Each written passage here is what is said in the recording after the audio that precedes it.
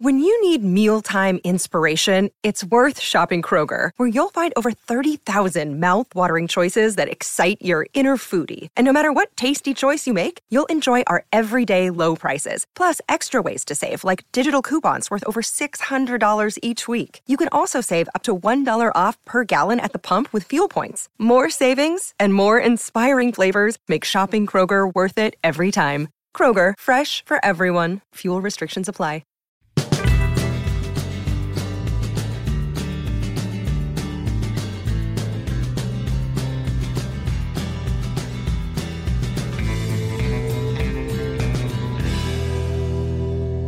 Welcome to Stories with Briscoe and Bradshaw. I would be Bradshaw, and that would be the legendary WWE Hall of Famer, Oklahoma's favorite son, Mr. Gerald Briscoe. And you talk about a life. This man was in the main event of WrestleMania.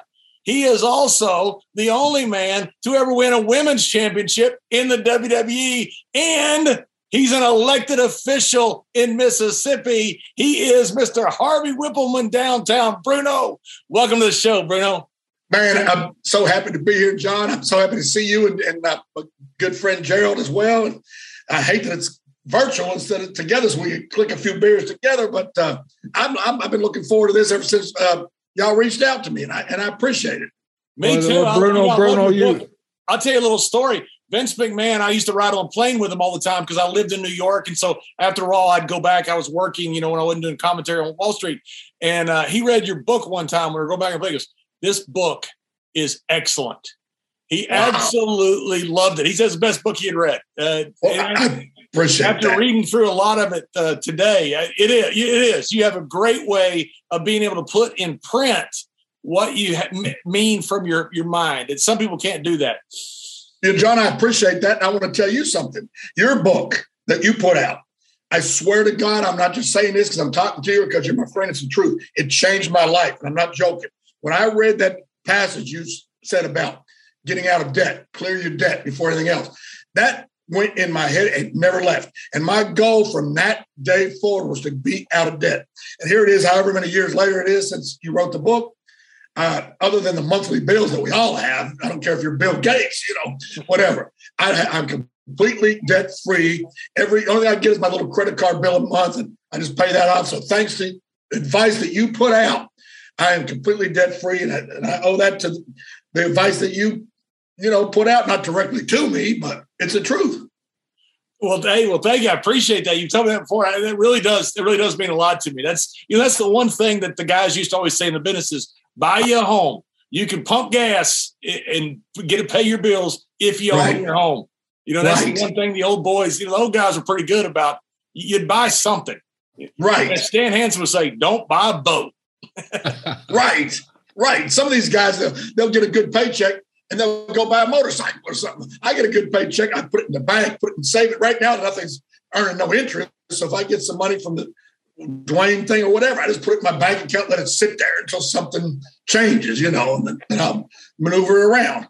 Well, Bruno, I want to officially welcome you to Stories with Briscoe and Bradshaw. We've been going down the list, and then we came to downtown. Bruno and John and I both, man, we got a smile on our face as soon as your name came up, and I made the call to you. And I just want everybody to know you're a hard man to get a hold of, but we finally connected. You're an alderman of Walls, Mississippi, and John and I are very pleased to have you on there. And man, going through your book, what some great stories you have, and you've been around since the beginning almost of WWE, but you had such a fascinating way of getting in. You wasn't really a wrestling fan, but you went to a street carnival in Walls, and you found one of the Carney shows there, and you volunteered to tear the equipment down, and from there you just kind of hitched on and you took off out of town. Your parents didn't even know where the hell you were going or anything. Kind of tell us that. Lead us through that story. Yeah, well, I was actually that wasn't in Walls. That was in West Virginia. It was up in the Mason-Dixon line area. And this guy I knew was working at the fair, selling whatever. And he said, "You want to go with me and ride over?" I said, "Okay." And I was up there at the time because my daddy got work up there in that West Virginia Panhandle area. So anyway, there was wrestling in a tent at the fair, and I wanted to go in and watch the matches. And they said, "No, that's extra. You don't get in here free. You have to pay." I said, "Oh, Jesus Christ!" I didn't have any money back then. I was 13 years old. So this one guy said, if I would stay and promise to take down the ring afterwards, he'd let me come in for free. So I did it, and I'm a man of my word. I took the ring down. Well, the guy that I rode over there with was done with his thing. He said, "Well, we got to go. We got to leave." I said, "I can't. I promised these people I'm going to take the ring down." "Well, I got to leave. You're going to have to stay with, get one of them to bring you home." I don't never break my word. So I went on and stayed and took the ring down. Excuse me. I asked one of them to give me a ride home. They said, "No, we're going to South Dakota." I said, "Can I go?" They said, "Yeah, if you want to." So that's how my time in the business started. At 13 years old. Wait a minute. So you went to a carnival to work. You got an extra job so you could watch the wrestling matches, and then you tag on with the guys, and you don't come home. I didn't come home, and there was no cell phones back then. 13? Yeah, that's how it started. What did your mom and dad think? Obviously, there were no cell phones back then. How did you get word to your parents? And I'm surprised they didn't send a law out for you. Yeah, they were probably relieved that I wasn't dead. Probably happy I wasn't there bothering them. But I finally got a bunch of quarters, or dimes, whatever it was back then, on the payphone to call long distance, and told them, "Hey, I'm in the wrestling business now." In the wrestling business. What did they think, man? They said, "How are you in the wrestling business?" I said, "I'm putting up the ring and taking it down. They're going to teach me how to referee." So you were what, 5'10", 130 pounds at the time, or something like that? Oh shoot! No, I'm not 5'10" now. I'm 5'7", and back then I'm 185 now. I'm kind of fat now, but back then I was tiny. So it's that Bud Light, man. Yeah, and eating good, but they little by little taught me how to manage, but they didn't smart me up at first. They didn't smart me up to the business. So tell the story. I read the story, Bruno, where the referee was trying to tell you a high spot, and you were, "What the hell is this man talking to me for?" And you ignored the high spot, and the baby face or the heel got a little pissed at you. Yeah, well, what happened was they didn't smart me up to the business. They let me go out there and manage, and I thought manager would just yell at the people, "Shut up, you geeks, you bunch of jerk," or whatever. So I'm at ringside, and the referee leans over and goes, "When Joey got him Joey Cagle, he goes, when Joey hits the ropes, trip him, I said, "No." He goes, "Trip him." And the guy hit the ropes. I stepped way back. I thought maybe the referee didn't like him, or he's trying to get the guy to beat me up. I didn't know. I wasn't smart. So I backed up, but Joey took the bump anyway because he was expecting it, which was a green move too. But so we got back in the back, man. I got bitched out from one end of the thing to the other. The promoter was a guy named Dale Mann. And I explained that to him. He goes, "Okay, let's sit down and talk to you about the business." Then he explained everything to me, and I caught on pretty quick. And then a guy named Jonathan Boyd, who was kind of a jerk, but he was an old timer, and he kind of took a liking to me. So he helped me out a lot too, and helped me, learn the business, which was a good help. And then I went on to work for Bob Geigel in Kansas City. And it's funny, I was a heel manager for the Kansas Central States, which is Kansas City. But we would go to St. Louis once a month, which was different TV. They didn't see that. So I was a heel manager in Kansas City all month, but once a month in St. Louis, I was a referee. And that's where I met your brother. That's where, and the boss there was Sam Munchnick, Larry Matazik, and Pat O'Connor. So those guys were always very good to me. And that's where, like I said, that's where I met Jack, bless his soul. That's where I met him. And he was always real nice to me. That's where I met Ted DiBiase and different ones. And that's when I learned how to referee, learned how to manage. And then in Kansas City, that's when Rocky Johnson took me to Hawaii. And that Bruno, wait just a minute. Before you go a little further, because it's really interesting. I got to know this. You're 13 years old. You don't go home. You're on the road. Where are you staying? Are you getting paid? And these guys, did they think they were adopting you? I mean, are you like a stray kitten on the side of the road? They were fair, and they take you with them. Well, after the summer was over, I went back to Mama and him for a while, or I'd go to my grandmama's down in Yeah, but the first night, where did you stay? Like the first night you go, okay, I'm going to go with you guys. And they take you in and you're now part of the traveling troupe at Thebes 13. Right. Where did you stay? Where did you get money for food? What did you do? Well, they gave me $10 a day. Plus they'd feed me at the fair. It was like a fair tour, you know? And so they'd feed me there, $10 a day. And we stayed at a converted school bus. That this whole crew, it wasn't like a territory. It was like you said, a traveling troupe. It was a converted school bus with like bunks and stuff, and I stayed there. You know, was anybody else close to your age? No, not even close. But they were a bunch of old carny guys, and you're like this 13-year-old who has basically run away from home. Except, you know, your parents, I guess, thought it was okay. You just couldn't get hold of them. Yeah, yeah. So that was it, and that's just like to meet all these guys. And that's why, you know, and I'm not going to get into anything negative, but that's why, like before we went on the air, we were talking about certain people that think they're belong in our business that don't, and don't understand what people like us have gone through. Everybody's got a story. You do, Gerald has, everybody, you know, and we've just paid our damn dues, and that was paying the dues, you know. But so right. Were you in school at the time, or was that summer? Well, it was summer, but then I was still in school, and I went back to mom and them for a while, went back to school for a little while.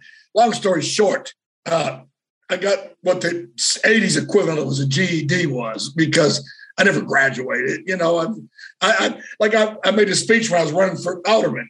I said, I graduated with a BS, an MS, and a PhD. We all know what BS is. MS is more same, and PhD is piled higher and deeper. That's my education. I'm like Willie Nelson. I received my education in the cities of the nation. you and Brawler. Me and Paul. Yeah, me and Brawl. Bruno, how did you end up a doctor? Jack Tunney. Jack Tunney. Remember he was like the president. Yeah, the head. Yeah, the TV figurehead president. Yeah. And he said, why don't we carry a doctor bag and you can be Dr. Harvey? And I said, I don't care. Call me what you want, as long as it says Bruno Lauer on the page stub. So But you were Dr. Spazinski or something like that for a while. Yeah, I was Dr. Leonard Spazinski back in Guido Tatry. You remember Guido Tatry? Yeah. He was the original Mongol. Yeah. Him and Nikolai. He gave me that name.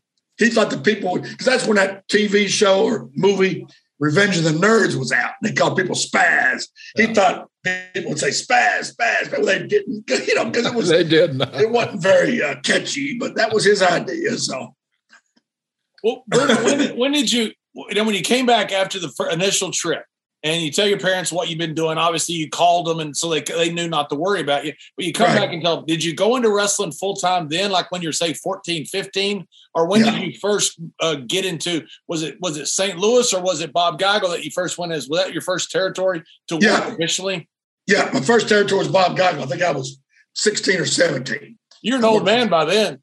Yeah. But Bob Geigel was my first territory full time. And then after that, I went to Hawaii.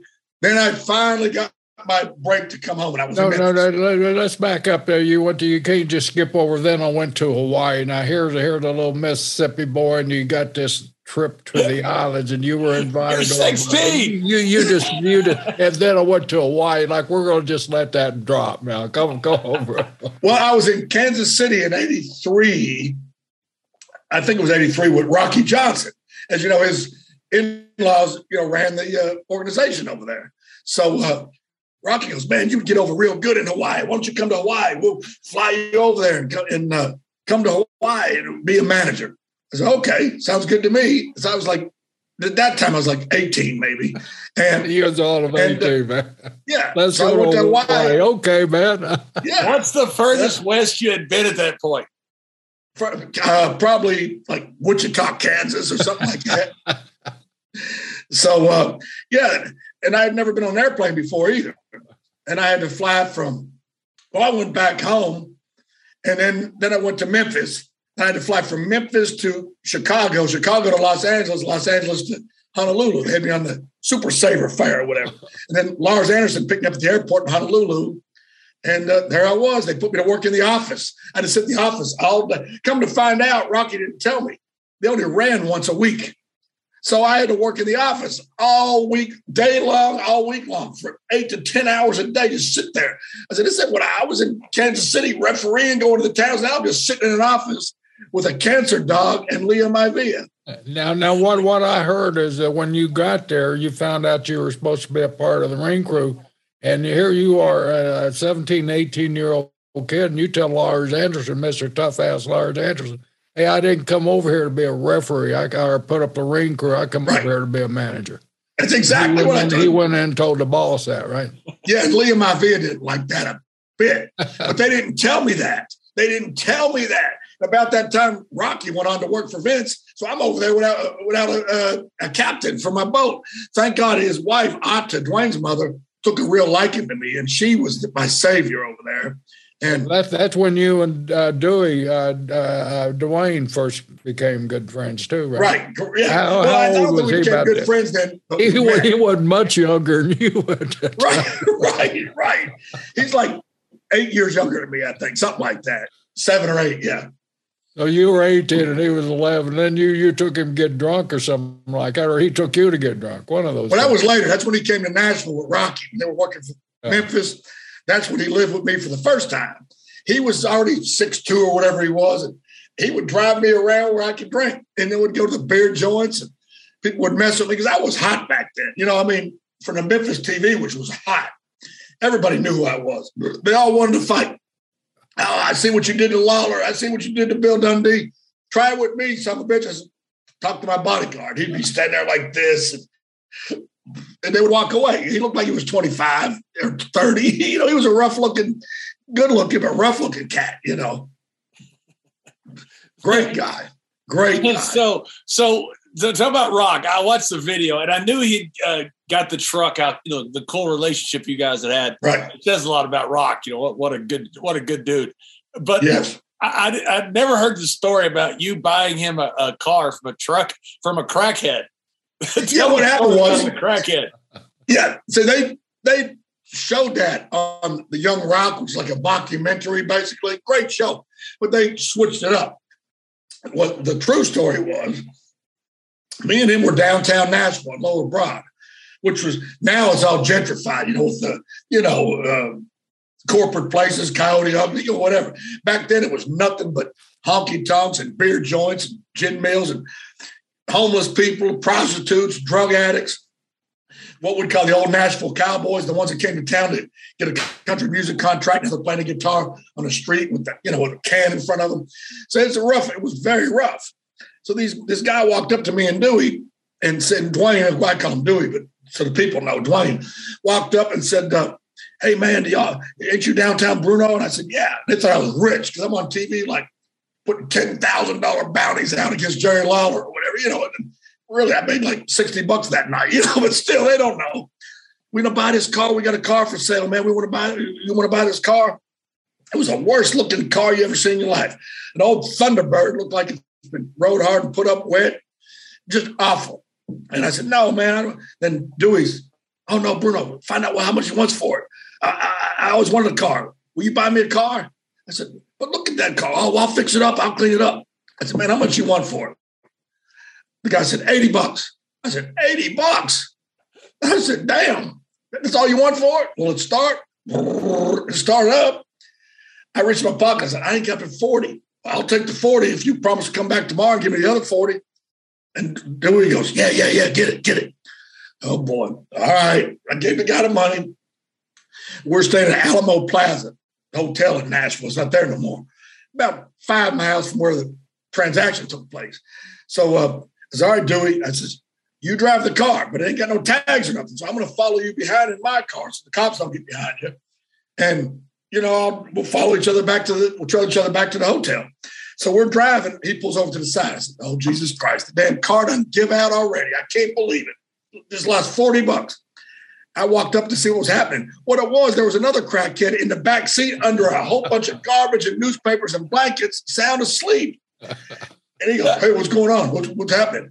Dwayne goes, man, you got to get out of this car. I just bought it from your friend. Well, I'm sorry. Let me gather up my stuff. So he got out, walked off, and I trailed Dwayne back. But at that time, Rocky Johnson's standing there. He goes, what the hell you got here? He goes, look, Dad, Bruno just bought me a card. So that car ended up sitting there in that parking lot when they left. It was just, it wouldn't even start again or whatever. That was his first car. You know, he drove it for a few days, but that was it. So he never forgot that, though. I gave him his first car, you know, and he paid me back, believe me. Well, fast forward to the story, because I'm already into it about him paying you back, because that's really cool. Yeah, what happened was, of course, y'all are familiar with Young Rock, the show on NBC. When they were first filming it, he says, Bruno, I want you to come down to Atlanta where we're doing some filming. He goes, and I want you to come down and be a part of the show. Now, initially, this would have been so funny because he said to me, too, this would have been the ultimate inside joke. When they showed the thing where the crackhead popped up underneath the blankets, it was going to be me. Because, you know, the people that know it's me, like you and Gerald and whoever, would laugh. The people that don't know, you know what I mean? It's an inside That's great. Joke. But the writers changed it because they believe it or not, they made the crackhead like good friends with Rock or something. And D-Works changed that? I don't know who did it. Might have been him. I don't know. It was probably Brian Gewirtz. We'll blame it all on Brian Gewirtz. Let's blame it on him. Sure, he's a great guy, but let's blame it on him. But anyways, so I get down there. So they gave me an extra thing in the movie, in the show. I was just standing in the crowd, and I said, "Go, Dwayne," or something like that. I said, like, it's funny. I never did any acting before. I said exactly. You've been a wrestler all your life.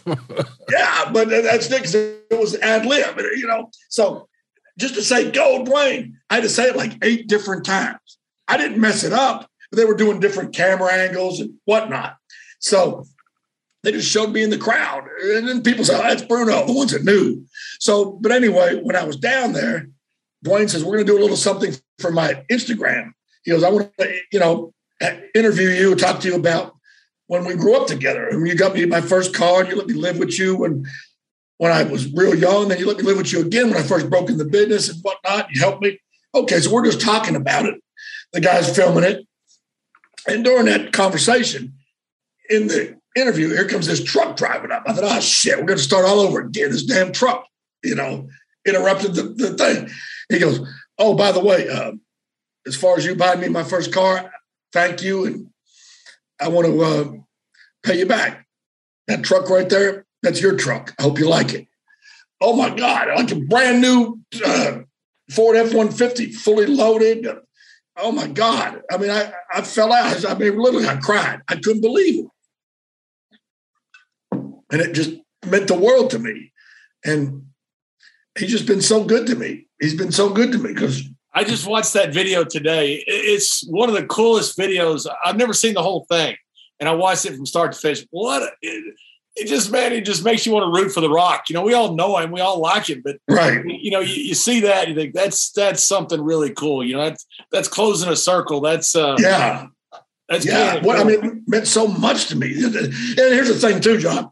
When he lived with me when he was 13, it was because Rocky was my good friend. He goes, "Man, would you let my son live with you? I don't want him living by himself, and I'm out on the road." Of course.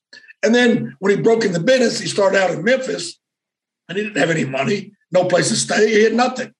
So he lived with me that's before I bought the place Gerald was talking about earlier.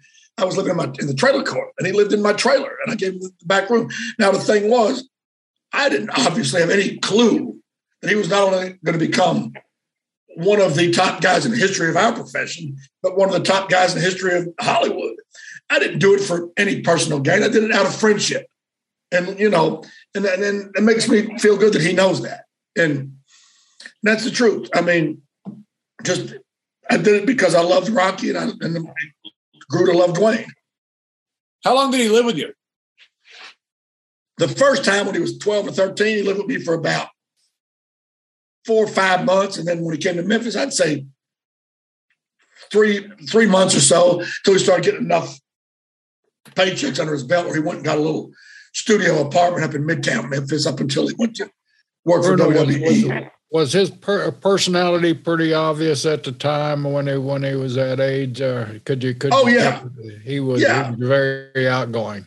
Very outgoing, very smart. That's the thing. Very smart. And I've stressed this to everybody.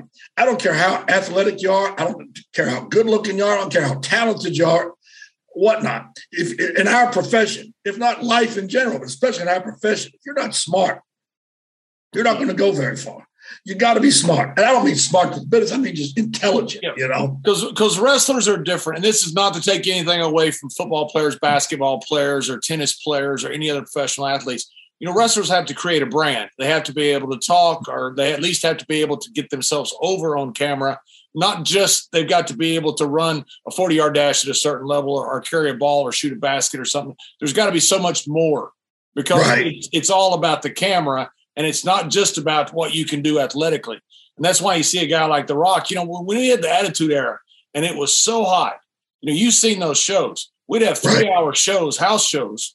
And at the end of it, Rock would go out there by himself, just with a microphone. And at the end of all of that incredible activity, for 25, 30 minutes, just say his catchphrases and all the stuff he would do, sing a little song, and people ate. Nobody left. Right. I'd sit there and watch it every night. It was one of the most amazing things I've ever seen. People are tired, they're ready to go. But all of a sudden, then for 30 more minutes, it's just one guy out there by himself with a microphone, entertaining the people. It's just he's a one in a generation, maybe more so guy. Oh, you ain't lying. I mean, him, Hulk Hogan, Stone Cold. Yep. There's a few others, but just off the top of my head, maybe to me, like Lawler, Dusty Rhodes was, another one. There's certain guys that have that magic lightning in the bottle, and absolutely, he was definitely one of them. And you got to work there in Memphis with one of them. I mean, Jerry Jarrett was on our show, and he said, who else can you put on top 52 weeks a year in the same place? And that Jerry Lawler. I mean, that guy was – people, see him as the king and the funny guy, because he is a funny guy. He's him and Bobby Heenan, I think, are always, in my view, the best two color commentators ever. But they forget this guy was one of the biggest draws in the history of our business. Oh, my God, yeah. And I owe – Lawler and I owe Rocky Johnson my career, because Rocky brought me to Hawaii and got me started, basically. And Lawler gave me my break. And when I was, I didn't have any money back then. I lived in Lawler's guest house on Walnut Grove behind his big house. And, we were mortal enemies, on TV, but I lived in his guest house. And then I would, to pay him back, I would drive him to the towns. And, we'd get like 3 blocks from the arena. He'd let me out. He'd drive up, and I'd come walking up. I don't know whether people thought I maybe just got off an airplane. I don't know what they thought there. I'd come, but yeah, I was his driver, which I was happy to be, And then he would drive back so I could drink beer, because Lawler never drank in his life. So it was. He was really good to me. That was a good setup. That was a good setup. You'd drive there, and neither one of you drink, and you wanted to drink beers, and he was a non-drinker, so he'd drive the route back. That was awesome. So Memphis came out after you went over to Hawaii, and you had a little run over there, and you kind of learned the basics of managing and between there and Kansas City.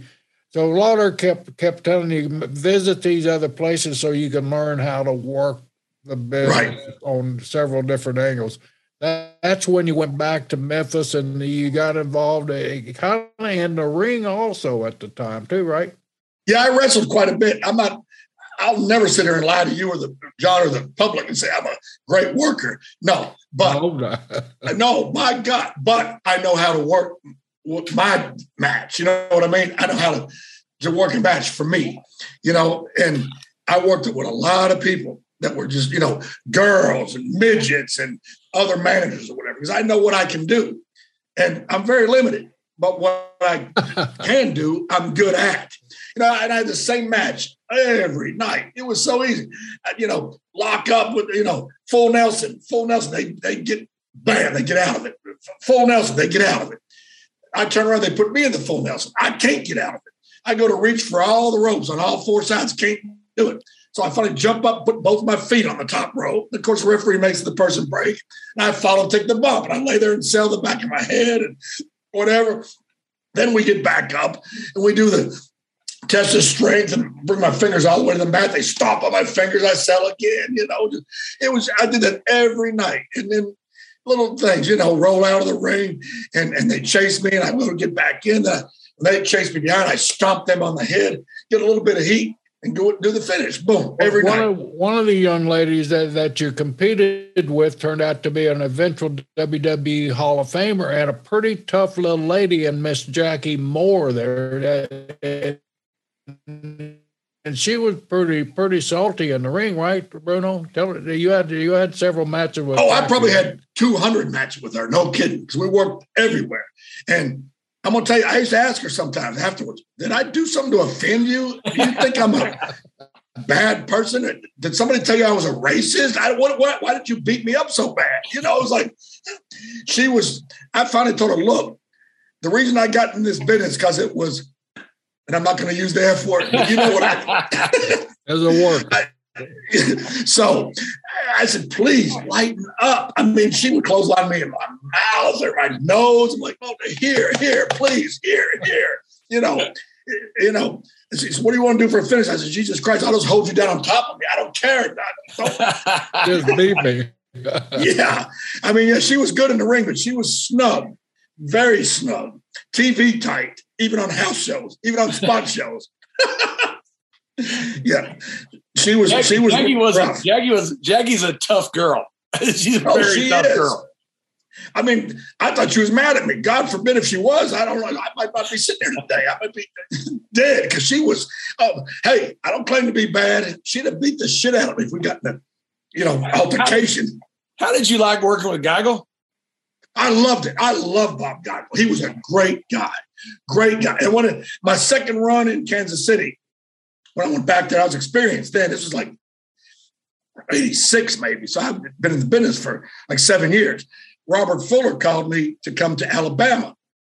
And I told Bob Geigel, I says, Bob, the Continental wants me to come down. But man, Bob, I don't want to let you down. I know you. He goes, Bruno, you're going to make more money there. We're not doing too well here. He goes, how long do you need to finish up? He goes, a lot of promoters, what do you mean leaving me? He was like telling me, go, better yourself, make more money. And I hated to leave the Batten twins. I love those two guys. I really did. But Robert said, look, we want you to come to Alabama. We got an idea for a gimmick for a little guy like you that's a real good talker to manage a big, muscled up guy with a hockey mask and the leather straps. And we're going to call him Lord Humongous. He goes, but your job is to find me that guy. And that's when I found Sid. Because I remember Sid from Memphis. And he was just working part-time. He was doing construction, for a living. And there was, like we know, there was no cell phones or nothing. And I had to call all around. Finally got a phone number out for his father-in-law who had, a car lot or something. And he had Sid be there at a certain time where I could call him. Because he didn't even have a phone at his house at the time. And I didn't either. I was on the road. So I didn't have a house. So anyway, long story short, me and Sid went to Alabama. And that's when Lord Humongous, or Sid became Lord Humongous. A guy did that gimmick years before that.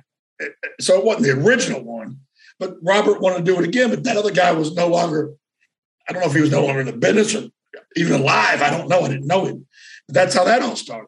Was Sid as big then as he was a few years later? Oh, yeah. He was huge. How did he not have a full-time job? I don't care if he couldn't even get in the ring. He looked like no one in the history of the business. Oh, I know. He had the look.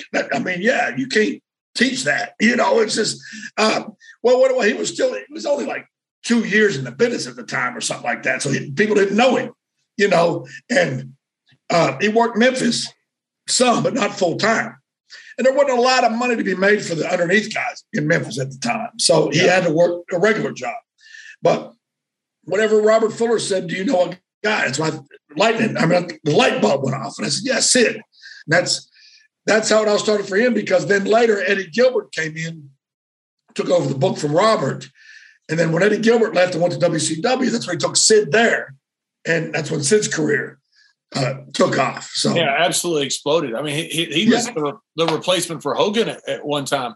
Yeah. He had the look, like I said, you can't teach that. He had that look. He had the look. He could talk. I thought he could work too. I thought he was. People say people just love to say. Anytime you see a big guy with a great body, people say, "Oh, he can't work." Right. And that was the main event of WrestleMania, so he did something right. Right. He was believable. It was. That's right. It was. I mean, he looks like he'd kick your ass. You know what I mean? It's not my like God. I don't know if there's. I don't know of a better look than Sid had when he was at that peak with I couldn't agree with you more. You're 100% right. So that was So, but I go way off what you asked. Bob Geigel, great guy. I was out there with Pork Chop Cash, Rufus R. Jones, the Batten Twins, Rip Rogers, Mike George, the Warlord, who I ended up managing in WWE later. Gosh, who else was out there? It was just so many. I can't even think of all of them off the top of my head, but it was a great learning place. The only thing about Kansas City that I didn't care for is Bob Geigel was old school. He didn't want, like in Memphis, as a manager, I ran around the ring, attacked the baby face when the referee wasn't looking. Bob wanted me to stand still, stoic. And time me do my thing, do it, and go back. I didn't like that. I wanted to be active. I didn't want to just stand there. It was boring. I knew I could have drew more money if they'd have let me. Like, I drew a lot of money in Memphis because of Lawler. I ain't saying because of me, but he put me in those positions. But they didn't let me draw money in Kansas City. That's my only complaint, truthfully. So how long were you with Sid in Alabama? Oh, about a year, give or take. And who all was in the territory there? How did the run go in Alabama? It went great. The territory was hot at the time. It was Robert Fuller, Jimmy Golden, Sid and myself, of course, Danny Davis, not the one that was in WWE, but Nightmare Danny Davis from Louisville. Yeah. Wendell Cooley, Dutch Mantell, your buddy. My buddy, that's right. Yeah. Jerry Stubbs, Dirty White Boy, Tom Pritchard. Lord, who else? Adrian Street. What were your hub cities? Birmingham, Montgomery, Dothan, Columbus, Mississippi, and we'd work because it was like Continental was divided. There was a Knoxville end and an Alabama end. So Ronald Fuller, Robert's brother, ran the Knoxville end. So once a month we'd go to Knoxville for a big show at the arena up there.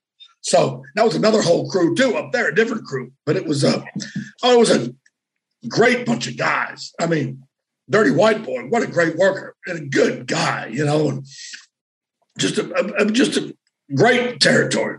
The trips weren't bad.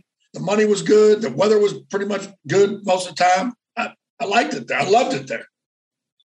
NMLS number 65084, equal housing lender.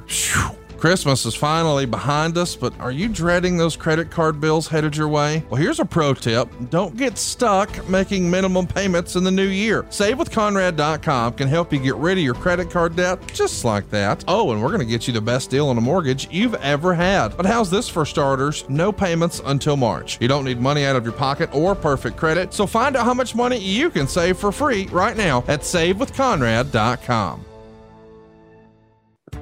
Look, we're all adults here. I know some of us choose to use nicotine to relax, focus, or just unwind after a long day.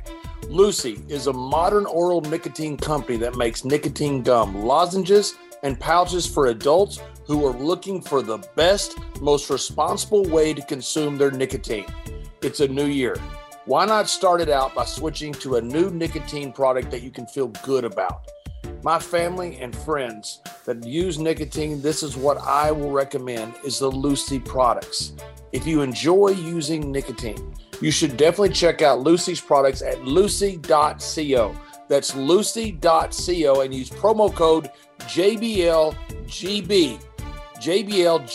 at checkout. Also, I have to read this disclaimer. Warning, this product contains nicotine. Nicotine is an addictive chemical. Remember, if you're interested in a better way to use nicotine, visit lucy.co and be sure to use that promo code JBLGB. You mentioned a guy, Bruno, that sometimes when we talk about great workers and great minds in the business, kind of gets left out of the discussion a lot because of his untimely death, and that's Eddie Gilbert. Eddie was so bright in the business, and a lot of times overlooked. What kind of relationship and what kind of experiences did you have with Me and Eddie were really good friends. And what I like about Eddie, anytime he had a problem with you, something you did or said or whatever, he didn't mind telling you, and I respect that. I don't want Eddie to go, hey, Gerald, that Bruno's an asshole, whatever. No, I'd rather him come to me, Bruno, why did you do this? Why did you do that? Whatever. And he was very direct with that. And we were good friends. That never stopped our friendship.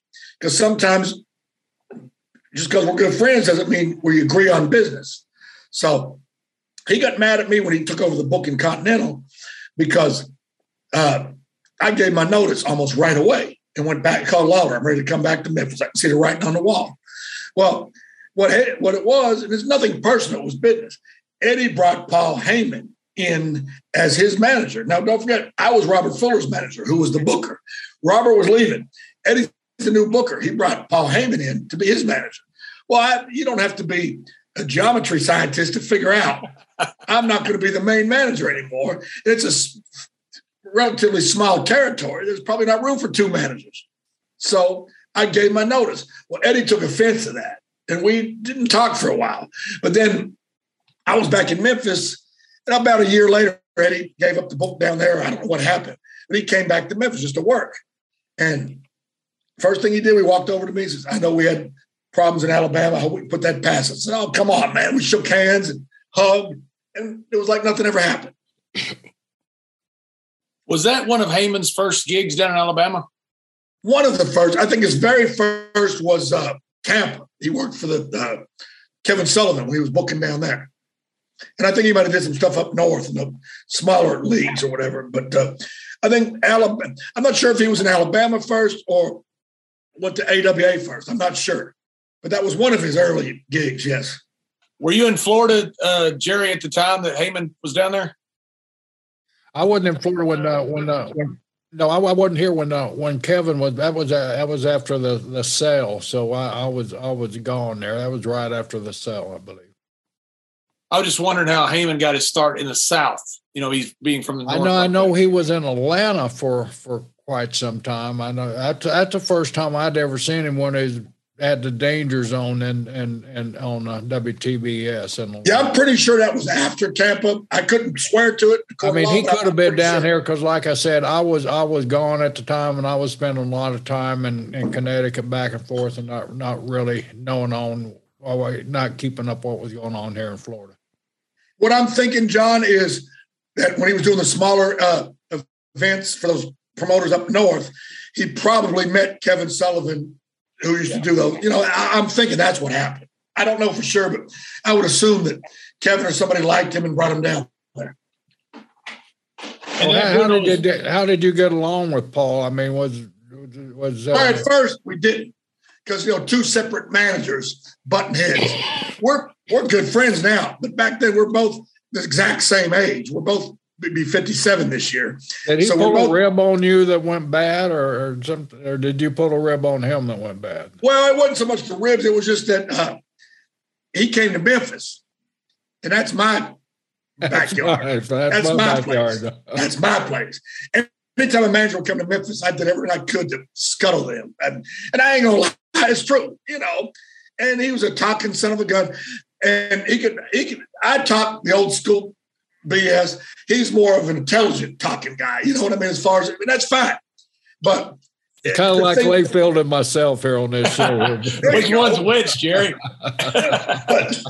but what was in Memphis? Paul wasn't a good worker, though. Not that I was a good worker. I was a worker. It's kind of like this show here, right? Yeah, it's just like us. Yeah, but I would take bumps. Paul wouldn't take bumps. In Memphis, the manager's got to take bumps, and I was a good bumper, and I was never afraid to take a bump. As long as I was taking my own bump.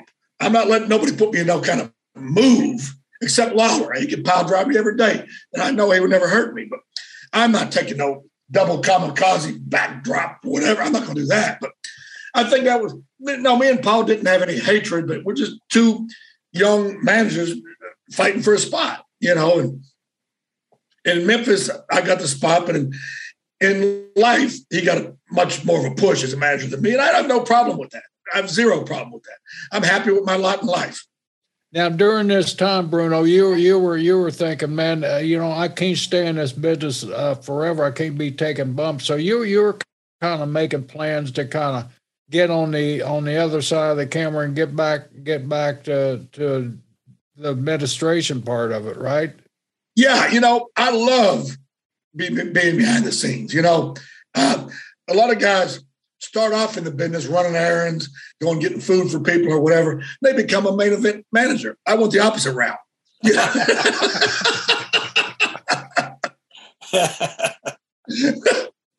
Which I don't care. I'm fine with whatever. I don't care. I have zero ego. I have zero ego in the business. None. So during that time you were getting ready, you got a phone call from up north there, and you were planning on just trying to go work in the office, sell tickets, and help promotion, and Lawler fired you, or what was it? Yeah, what happened was they had Howard Finkel track me down. Because, again, we've said this 100 times, there was no cell phones back then or nothing, And Howard Finkel did everything he could to track me down. He found out we were in Tell City, Indiana that night, which is close to where Larry Bird's from. Just a little trivia statement, but whatever. Because the Memphis territory went up as far as southern Indiana. We come off that Evansville TV or that Louisville TV. So I was in the ticket booth selling tickets. And the phone rang. And, yes, may I speak to Bruno Lauer? Now, wait a minute. You're in a ticket booth and the phone rings in the ticket booth and it's Howard Finkel? Yeah. Wow. So there was a phone in there. People would call, what time's the match is? Is Jerry Lawler going to be there tonight? Or how much a ticket? Whatever, right? So I have to answer the phone. And this is how, how Howard had that real dramatic, the way he talked, right? This is Howard Finkel from the World Wrestling Federation. We'd like to talk to Bruno Lauer. I was like, yeah, okay, that's good one, dirty white boy. Click. Hung up the phone. I didn't, I thought it was dirty white boy or somebody messing with me. So he calls back. I think we had a bad connection. I said, leave me alone. He said, quit tying up the phone lines. People are calling. I hung up. He called back again. He goes, if you don't believe me, here's the number to my office, 203, whatever. Okay, we'll see. I hung up and called. The effing phone and the ticket wouldn't dial out. It was only incoming. What? So I went to one of my ring crew guys. I said, do me a favor, sit in here and sell tickets, make change, answer the phone. I'm going to go to a payphone. And I called. I went and got a bunch of quarters and stuff or whatever I did. And it was Howard. He says, are you interested in coming to Worcester, Massachusetts for a tryout with WWE? I said, I'll call you back and let you know. I'll have to see. I've got obligations here, whatever. So I told Lawler when he got there, I said, WWE called me, because it wasn't called E back then, but just for sake of discussion. WWE called me and wants me to come up for a tryout, but I don't think I'm going to go. I had to stay here and put up the ring. Who's going to put up the ring and sell tickets? What about my crew? He goes, you mean to tell me they want you to come to New York? You want to stay here and sell tickets and put up the ring with Big Fat Raymond and Chilly Willie? Yeah. Chilly Willie. What's wrong with Big Fat Raymond? And what was Chilly Willie about Willie? Somewhere Raymond, if he's still alive, if he watched this show, go, what? I thought we were tied. So I said, what am I going to do, King? He goes, well, you're fired. You're fired. I said, yeah, but what if I get up there and they don't hire me? He goes, I'll let you put in an application. So I went up there and I've been there for 33 years. So I'm happy. Bruno, it's amazing how they get hold of you. I was working for Peter William and Otto Watts over in Europe. And I was living there in a trailer. Trailer didn't have a bathroom, living behind the carnival tent. And somebody tells me, says, hey, WWE is trying to get hold of you. I said, really? I had, way before cell phones, I had no bathroom in my trailer, much less not a phone. So right. I said, well, what do they want to do? They said they want to talk to you. They're going to meet you at a payphone down the street at 3:00 on Sunday afternoon or whatever time it was.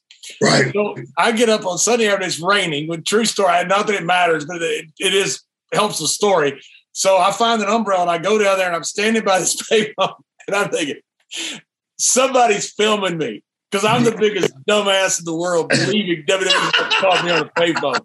No, I'm sitting there, and then I'm berating myself about how stupid I am for falling for this. The phone rings. All right, you got to be kidding me. I said, all right, I think it's like Finley or somebody. I picked up, John, Bruce Pritchard. Sure.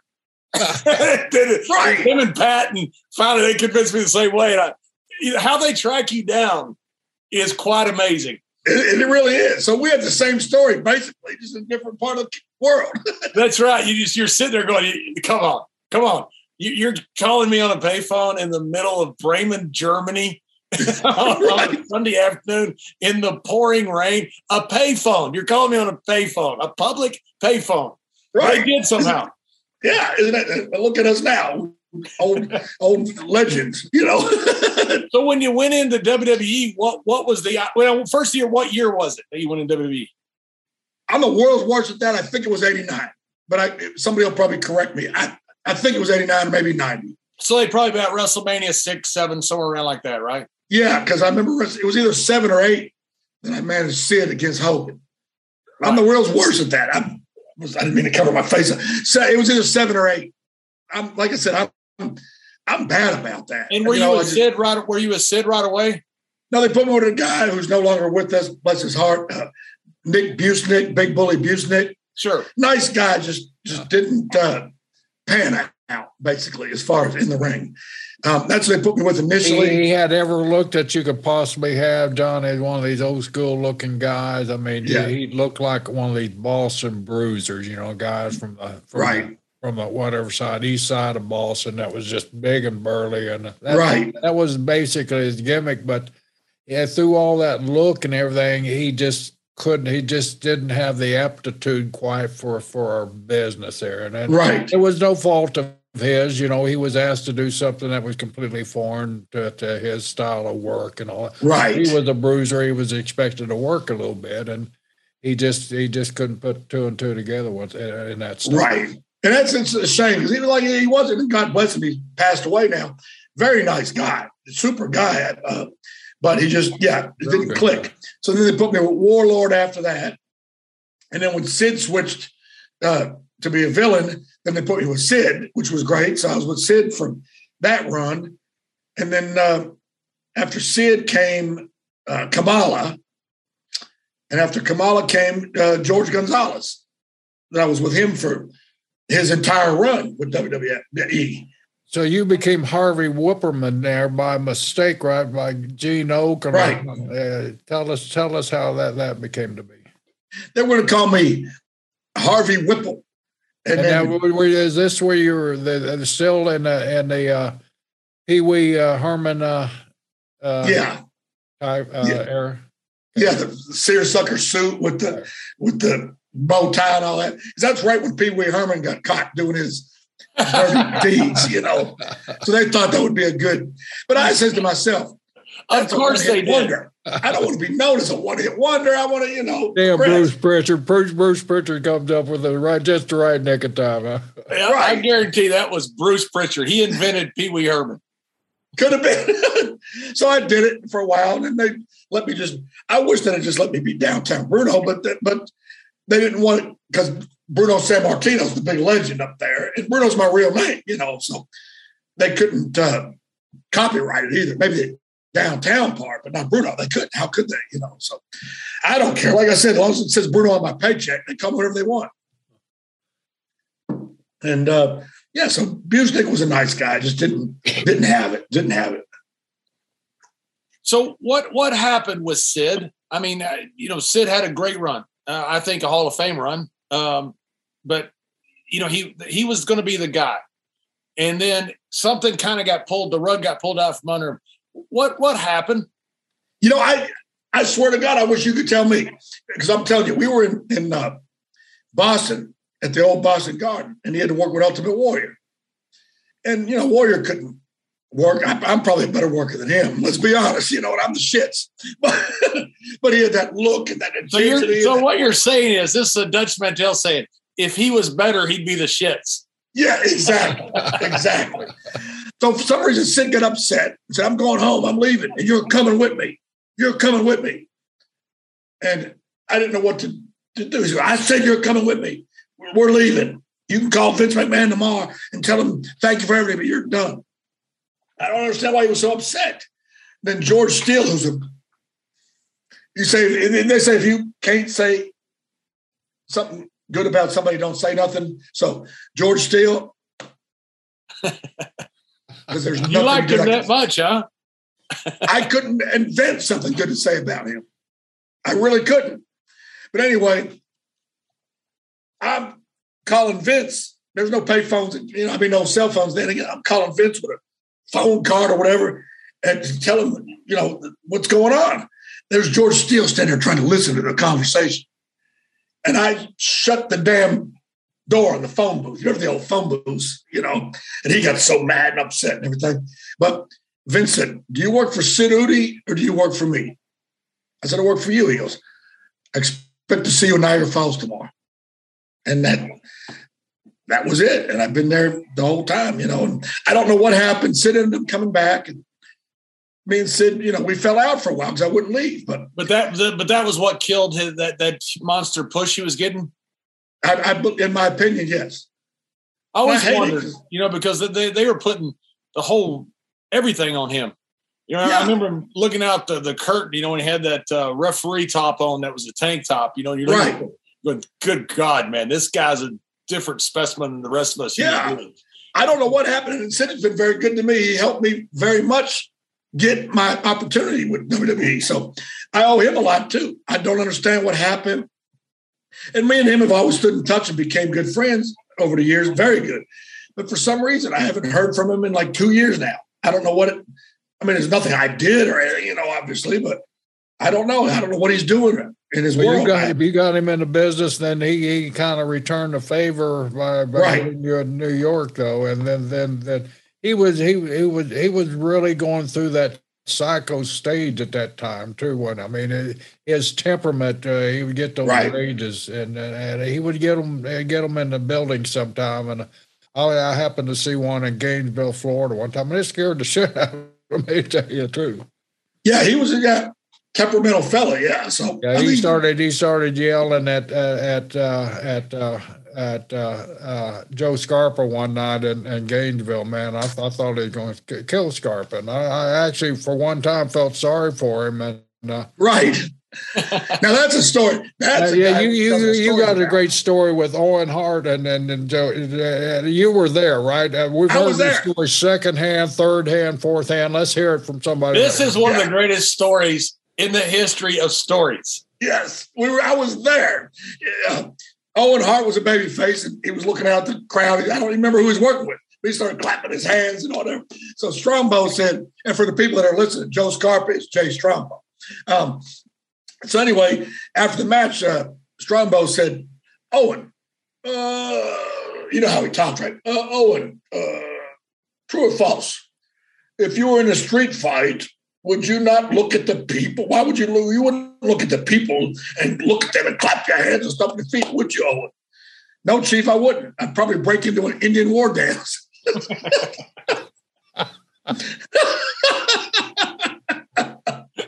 What was Scarpa's reaction? It's the first time I ever seen him speechless. He shook his head, put his, he always had that paper, folded up, and he put it in his back pocket and walked away.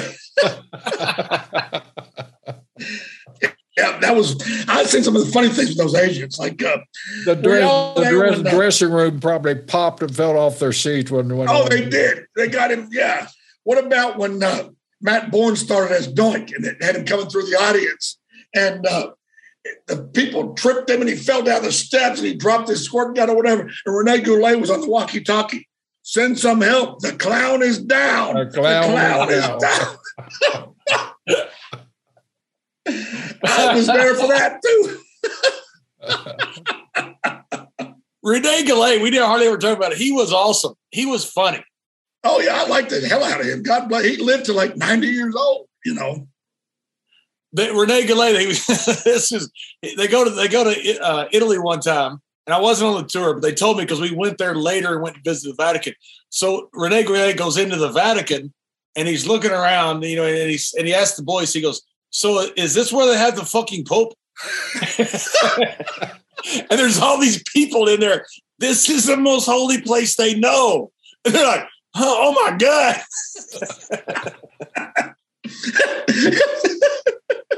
That was your name. His real name was Robert Bedard. We were in Europe one time doing the tour. We were all trying to get on a plane and check in. Renee goes, no, we check in as group. We know nobody get in front of nobody. We check in as group. Nobody get in front of nobody. And then the lady at the counter goes, oh, no, sir, we can check in individually. He goes, oh, okay, Bedard. That's good. Ron Simmons used to do this blind thing. You may have seen it before with Teddy Long. Teddy Long would walk him down the aisle, and Ron would wear dark sunglasses like he was blind. I mean, and he looked like he had it down to perfection. And so Teddy and him could board early. They always get first class seats, and they go, and we'd be stooging him off. He's perfectly fine. That's Ron Simmons. He's a 3-time All-American. He can see. And Ron would just look around like he couldn't see. It was great. Hey, Bruno, how about the time you got arrested for pulling a U-turn and pulling out your badge? Yeah. The police officer thinks it's a fake badge. Oh, my God. I'll never forget it. It was, and this guy was a real prick. I'll tell you that. What happened was, okay, in DeSoto County, Mississippi, where my home is, the sheriff was James Albert Riley. He would give special deputy badges to people that helped his campaign. And it was in the books, listed in the books as special deputy Bruno Lauer, special deputy John Layfield, if you were there, whatever. Okay, so when Riley lost the election, the new sheriff wasn't going to honor those guys because we were obviously helping his opponent. So the mayor of Crenshaw, Mississippi, Oscar Barlow, which is in Panola County, he says, well, Bruno, I heard about losing your badge. I'll tell you what, I'll make you a special police officer for Crenshaw, Mississippi. You know, just no problem. Come on down. And he gave me the ID, he gave me the badge, the whole bit. So what he neglected to do was tell the police chief that worked for him that he put me on the roster. So I got pulled over for the U-turn up in Fairborn, Ohio, just outside of Dayton, where the Nutter Center is. And it's like at 6 o'clock. I remember the day well. Yeah. Oh, you were there? Oh, yeah. Okay. So I wasn't with you. I wasn't with you. But yeah, I was there at TV. I mean, you were at the arena, right? Yeah. Yeah. So the cop pulls me over, and every time I've ever got pulled over for a ticket or whatever, I'd show the badge. They would always call it in, and it would always, yes, he's a special deputy, blah, blah, blah. Okay, let me go. Never had a ticket, never had a problem. This guy comes back and says, well, I just called Crenshaw. I spoke to the chief of police. He never heard of you. And I looked up at him, and I'm waiting for him to laugh or something, and give it back. He goes, take the keys out of the ignition, sit them on the dashboard, and step out of the car. And I'm thinking, this guy's not effing with me. He's being serious. So I get out of the car, and he goes, place your hands on top of your head, turn, whatever. I said, what the? Oh, my God. He goes, you're being charged with impersonation of a public official, like all these charges, like, whatever. I can't remember. I thought, what the hell? This guy was a real jerk anyway. I said, just call the mayor. Call the mayor. It's been a mistake. Call the mayor. Finally, what happened was I'm in jail. They didn't take me to the jail yet. I was in the police station, like a little holding room. I couldn't hear nothing, but I could see the cop in there on the internet, on the computer, on the phone, whatever. Then he looked up at me and like back and forth. Okay, I guess what happened was the chief of police called the mayor and said, what happened? And the mayor called up there and said, hey, no, whatever. The cop came back and said, well, we'll just talk to the mayor. Yeah, he said that he neglected to tell the chief, blah, blah, blah. I thought, okay, so let me go. He goes, well, we're going to take you and get you dressed out and take you to the Greene County Jail. I said, well, the mayor just told you. He goes, it don't matter. You impersonated a police officer. I said, he just told you I wasn't. Now, here's where the guy was a prick. And all these Ohio people were working together. They didn't give a damn about a guy from Mississippi. Because think about this. And my lawyer that got me out of it explained, and the municipal attorney from Crenshaw got involved too. Here's the thing. Impersonating a police officer would have meant that I was directing traffic or, trying to arrest somebody or had blue lights on my car. Nothing of the sort. Now, this cop says, well, we don't have reserve and honorary deputies and police officers in Ohio. That's fine. we do in Mississippi. I was representing myself as a reserve officer in the state of Mississippi, which I was. And the mayor and the municipal attorney confirmed it. They didn't care. I had to pay bond. I had to come back for court. I had to come back for trial. So when it came down to it, I had to plead guilty to disorderly conduct, even though I did nothing disorderly. I didn't yell, scream, throw nothing. And my attorney told me, and he was an Ohio guy. Of course, he was up there. I had to pay him $5,000. He told me, he goes, the reason they're making you plead guilty to something because if you were let off and everything, you could sue them. He goes, now you can't sue them because you were arrested and you pleaded guilty. I said, Jesus Christ, let's just get it over with. But I mean, the whole deal is he should have let me go the minute the mayor confirmed it. And yeah. And just so when did you make the phone call to WWE that you were in jail? Well, see, they wouldn't even let me make a phone call. They said, we don't have to let you make a phone call. And then here's the thing, too. When they finally make the phone call, the only number I had memorized was my home number. So I called my wife at the time, and had her call Lombardi because she had his number, because we're all good friends. And he's the one that got the ball rolling for me. But here's the thing, too.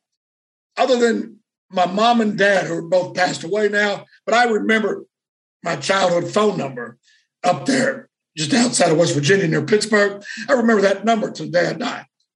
Other than that, I don't remember anybody's phone number. Because you know what, nowadays you pick up your cell phone, I'm going to call John. Click. Hey, Bradshaw, how you doing, man? If somebody told me right now to call you, I'd say, let me look it up. I couldn't. So when you're in jail now, you don't have nobody's number memorized. I have the pizza place in Walls memorized. Maybe call this Bruno. Remember me? I used to get pizza. Do me a favor, call somebody, get me out of jail. I'm in Ohio. So it was just. Hey, I want to ask you about Walls, because I heard Jim Cornette when he was asking about you. He had very, very nice things to say about you, seriously. But then I love Cornette. When he said, "What about Walls?" He said, "Walls is so small. When you stick your key into a hotel door, you break the window." Yeah, I read. Is that true?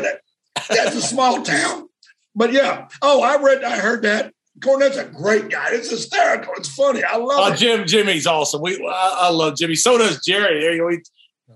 We can't wait to get him on our show. Please tell him I love him. I'm crazy about Cornette. We're dying to tell him that.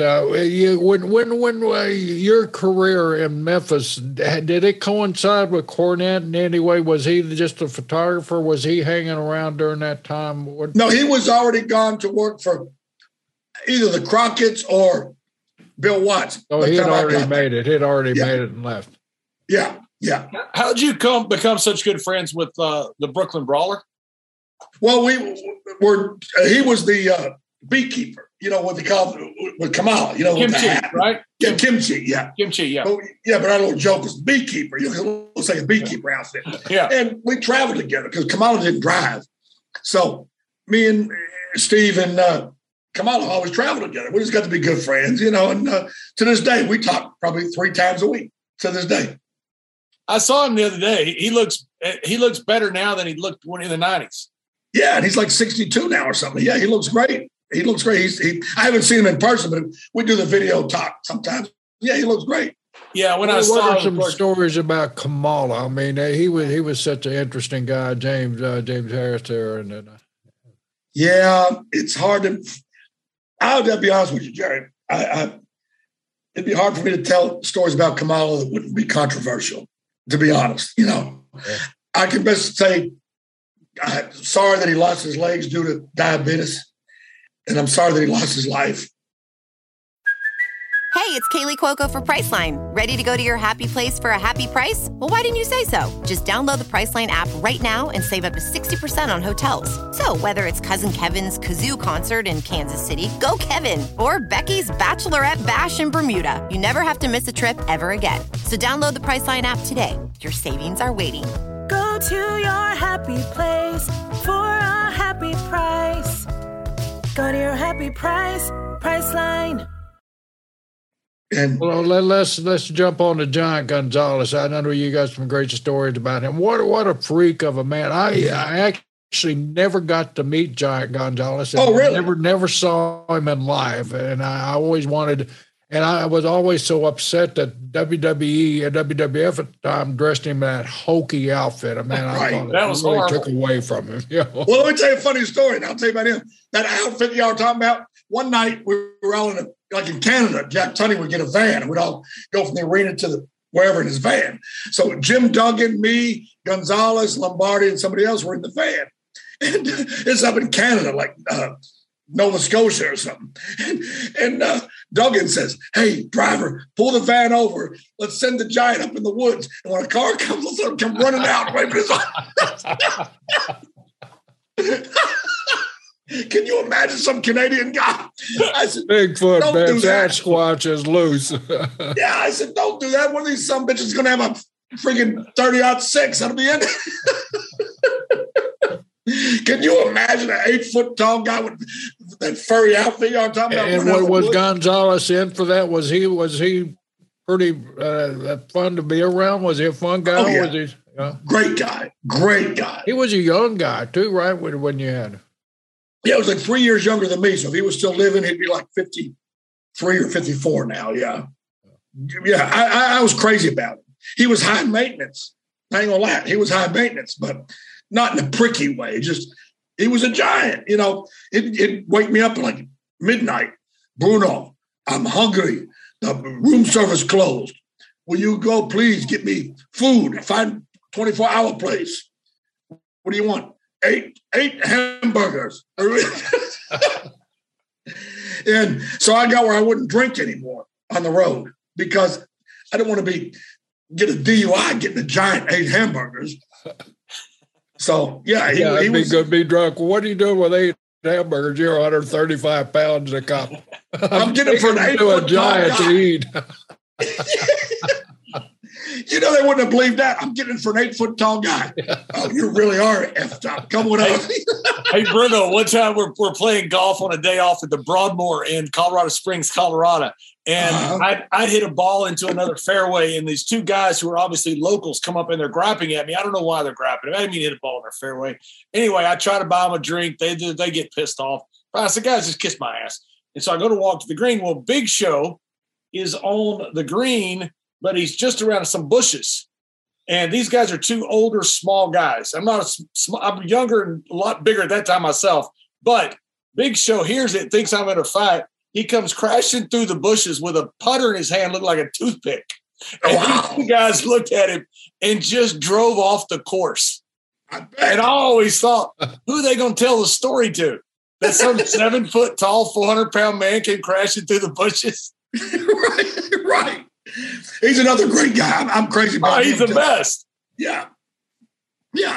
I'm telling you, a lot of people ask me, and I don't, like I said, I was telling you and I was telling Gerald too, I don't want to get into any negatives because why even put people over that, you know, that are jerks. But I got to say this. I say it on every podcast I do, every interview I do, everybody I talk to. God rest his soul. He's not with us anymore. God bless him. There's no bigger jerk I ever met than Vader. Really? Yeah. Tell us the story. We were in the old arena in Fresno, California for a Royal Rumble years and years ago. That's back when 900 numbers was the thing. And Jim Ross, and it wasn't even my job, but Jim Ross, you know, he asked me to do something, I'm going to do it. He goes, "Bruno, go get Leon, have him come in and do a 900 number interview." I went to Leon. "Jim Ross wants you to do a 900 number interview." "I ain't doing shit. Leave me alone. I don't want to." So I went to Jim Ross and I says, I told him what he said. Whatever. "Jerry, you were involved in it. You don't remember this, but I bet this will remind you. Later that night, you, Jim Ross, and Vader were standing together in the congregation area in the arena. And Jim says, "Bruno, come here. Vader just told us you never even approached him, let alone asked him to do the interview. You made all that up." And Vader stood right there in front of Jerry Briscoe and Jim Ross and said, "I swear on my son's life, Bruno never walked up to me." I said, "You fat, talentless piece of shit." I said, "How can you stand there and lie like that?" I shook my head and walked off. I'll never forgive him for that. That was just, he was making me like I was a compulsive liar. Why would I lie to Jim Ross that way? Do you remember that one, Gerald? Yeah, well, when you brought that up, when you said the 900 numbers, that clicked on me. I remember that. I remember Leon being a prick of that night about it. I'll never forgive him for that. I mean, God bless his soul. I don't wish him dead. I'm not happy he's dead. I don't want anybody to take that the wrong way. But I'm always the type of person that feels if somebody was wrong when they were alive, they don't become absolved when they die. Because that was true. We'd be sitting here talking about how good Hitler was. He made the trains run on time. Come on. Yeah. Bruno, here's a young man. I read or listened to you. One of your big thrills. Here's a young kid, 5'6", 5'7", 135 pounds, and Hulk Hogan takes a bump for you in your hometown. Yes, and he forever won the good graces of Bruno Lauer. That you ain't lying. Oh, I loved Hogan. I mean, even before that, I loved him. He was the night when I first came to WWE. He was the first one to reach out, shake my hand, say, "Welcome aboard." He knew who I was. He goes, "Downtown Bruno." He goes, "I watched you give the King a hard time for a lot of years." He goes, "It's my turn now, huh?" I said, "I hope so, sir." He goes, "Not sir, Terry." He shook my hand. I mean, just great guy. Great. Tell us about the bump. Set that up for us. We were in Memphis, and he was working with, I don't remember if it was Kamala or Sid. I can't remember, to be honest, who he was working with. But and he rolled out of the ring. He goes, "Hit me, man. It's your hometown." And I clocked him, and he took a bump like I was Mike Tyson. I was like, oh, my God. So next night, we were in Oakland, California. He rolled out and clocked me. He goes, "We're not in Memphis anymore, man." That's awesome. One bump, that's it, man. Yeah, what a great guy. I'll never forget that. That was just wonderful. Wonderful guy. Wonderful guy. Hey, Bruno, I want to say, and I don't want to disagree with you at all about Vader, but I want to say, because his last match in WWE in a pay-per-view, he asked to put me over. So I've seen Vader be very unkind to some people, but he was just terrific to me personally. So maybe he changed. Maybe he would have. Well, I don't know. I'm not, like, I saw him be very unkind to some people, but just out of respect of what he did for me, I have to tell a good point about him, because what he did for me was really one of the nicest things anybody ever did for me. And it was very respectful. And he always treated me just fantastic, even though I know there's a different side to our friend Leon. Oh, I know what you're, and I'm going to tell you this, and you and me are good friends. I always have been. And I'm the type, if you like him and I don't, it doesn't affect our friendship. And I'm not disagreeing with you. I'm not disagreeing at all. I've seen him be not very nice to some people. Well, Bruno, I can back you up on that, because when you mentioned that 900 number and you started telling that story, it started flashing to me. And I remember, him saying that to us, that you didn't approach him there. So I can back your story up there. And, Leon had the issues that, that we all don't know about. And the guy had his fault, but overall, Leon was a pro, 100%. Well, you know what always gets me, though, when people say he was the best big man in the business. I said, well, I guess y'all never seen Bam Bam Bigelow. I guess y'all never seen Crusher Blackwell. I guess y'all never seen King Kong Bundy. That's what I say to people, because I think Bam Bam was the best big man ever. Bam Bam will rate you right there with all of them. But what a thrill it must have been for you. And I've read where you said, too, whether there's 90 people or 90,000 in there, you're going to work the same way. But it had to be a thrill. Here's this young man, and all of a sudden you're standing on the biggest stage of them all against the biggest legend of them all, The Undertaker. That had to be a thrill. I don't care how you put it. That had to be a thrill for a young man like that. Oh, absolutely. And Undertaker, I got a little trivia thing for you, too. This is on your YouTube. Undertaker's last match he ever had before he became Undertaker was in Memphis against Bill Dundee. And I managed Mean Mark that night in Memphis. It's on the YouTube. I got it saved on my iPad.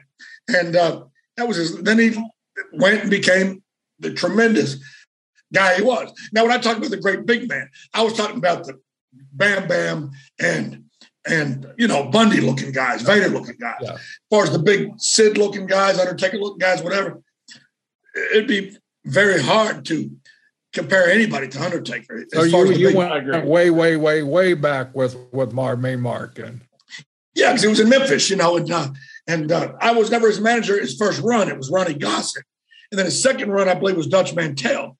But that short run when he came back, they put me with him. It was just like a 1 or 2 night thing. I was with him. I'm not going to sit here. I was his manager. No, 1 or 2 nights. But still, it was a thrill and an honor and a privilege to be able to say that I got to be at the ring with him. And just one of the nicest, most down-to-earth, super guys. I've never heard anybody say anything bad about him. There's very few people in the business that nobody's ever said nothing bad about. And he's one of them. Yeah, it's amazing. Everybody who met him says the same thing. He's just a guy full of respect. He's the one that got you can talk about the Andre chair, in the bus.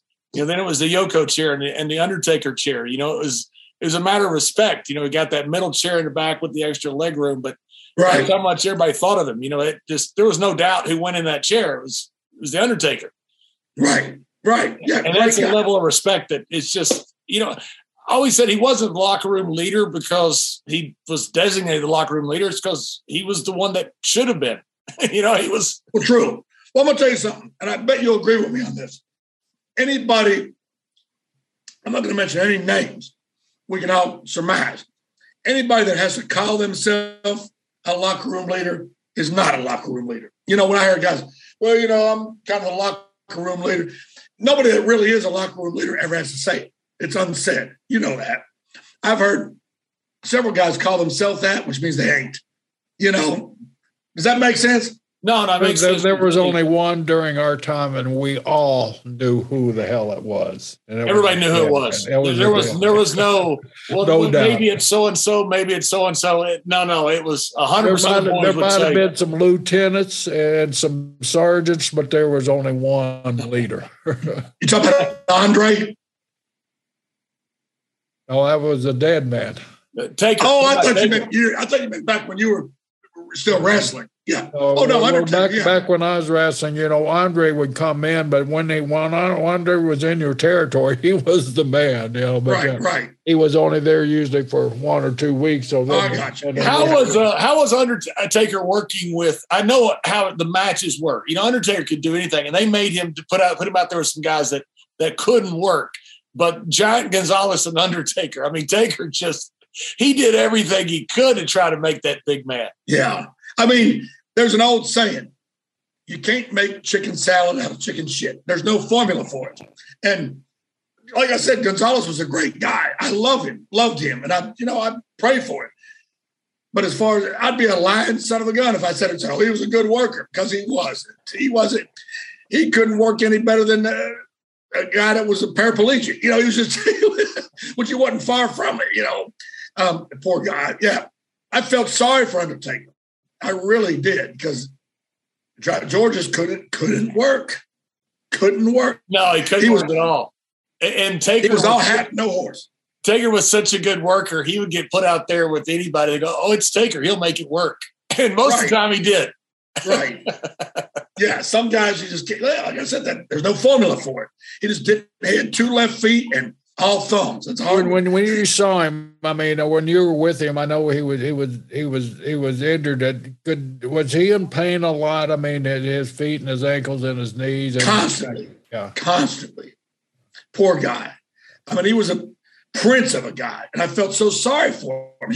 He suffered. Was he a fun guy to be with? Was he a drinking guy and stuff like that? No, he didn't drink because he was severely diabetic. He didn't drink. Nothing, Just ate a bunch of hamburgers. Yeah, ate a bunch of hamburgers and whatever. But yeah, great. And Diet Coke.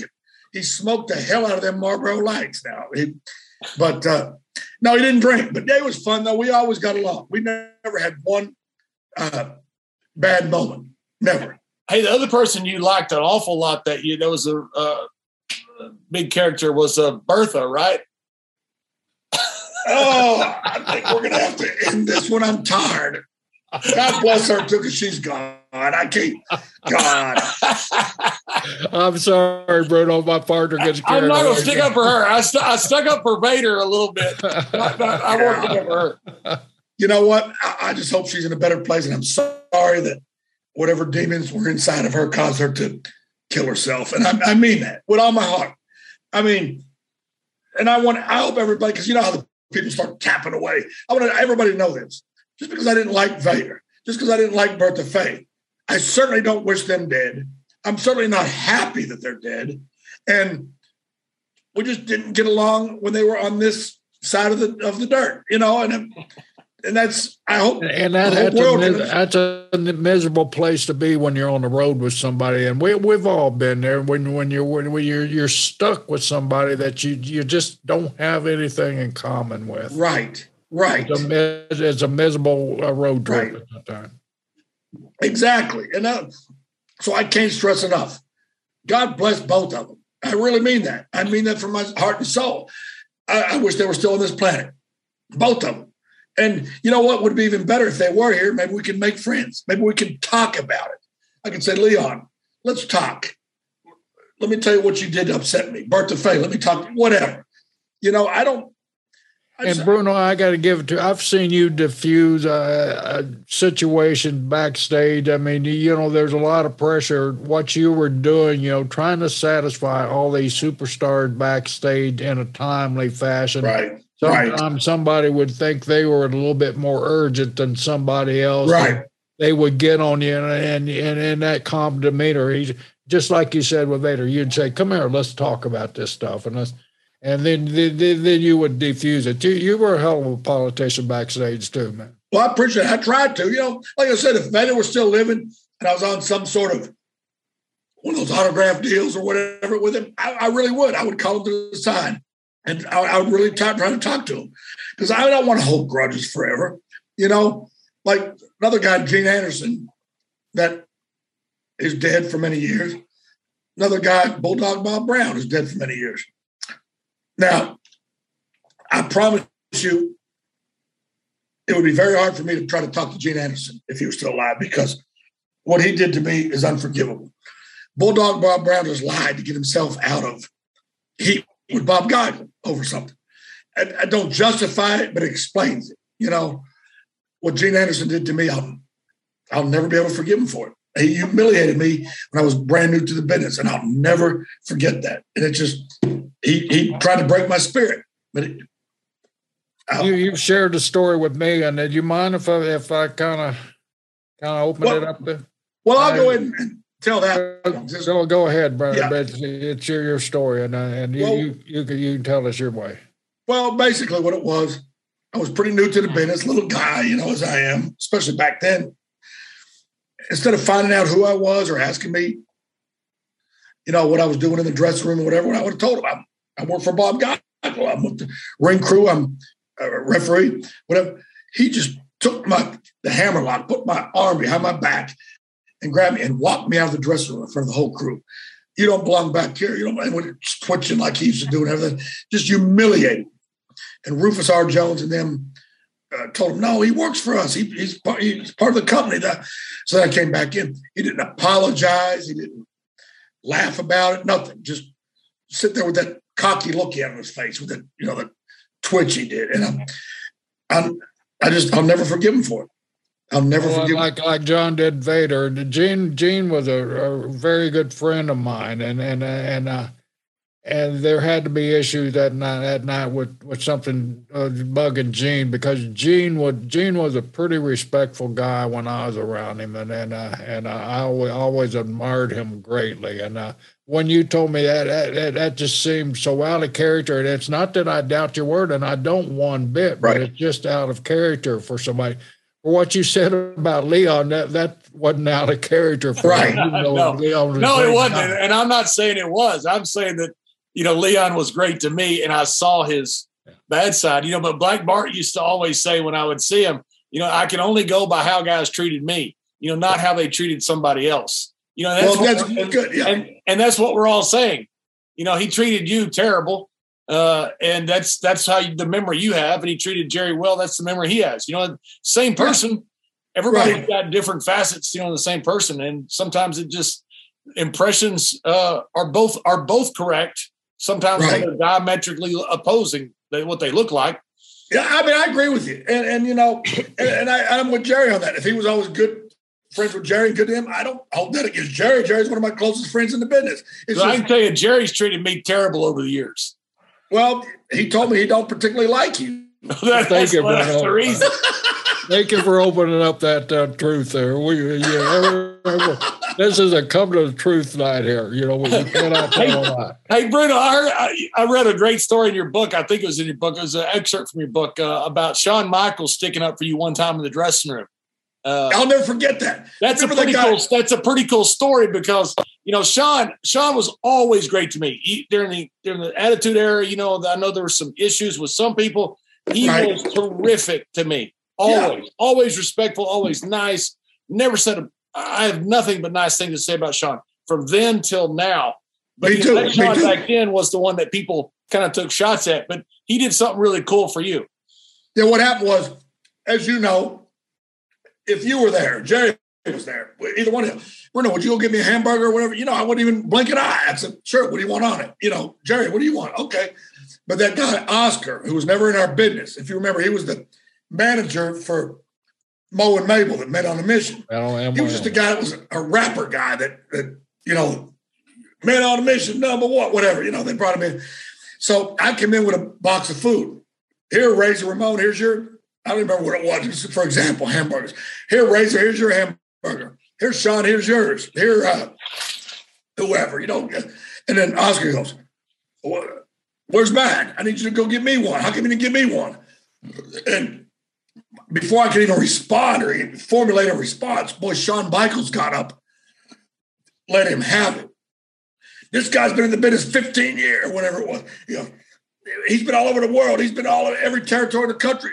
Who the hell are you to ask him to get you a hamburger? Get your shit, get out of the dressing room. You don't even belong in this dressing room with us. I mean, unprovoked. I didn't ask Shawn to, you know, do that or whatever. Just, wow. I'll never forgot that. That's pretty cool. Like that is just, yeah. I never forgot that. And Shawn just sat right back down and started eating his hamburger and didn't say a word. And that was it. That was it. He didn't say, did that for you, Bruno. Nothing like that. It was unsaid, you know. It meant a lot to me. It meant a lot to me. There's a lot of guys.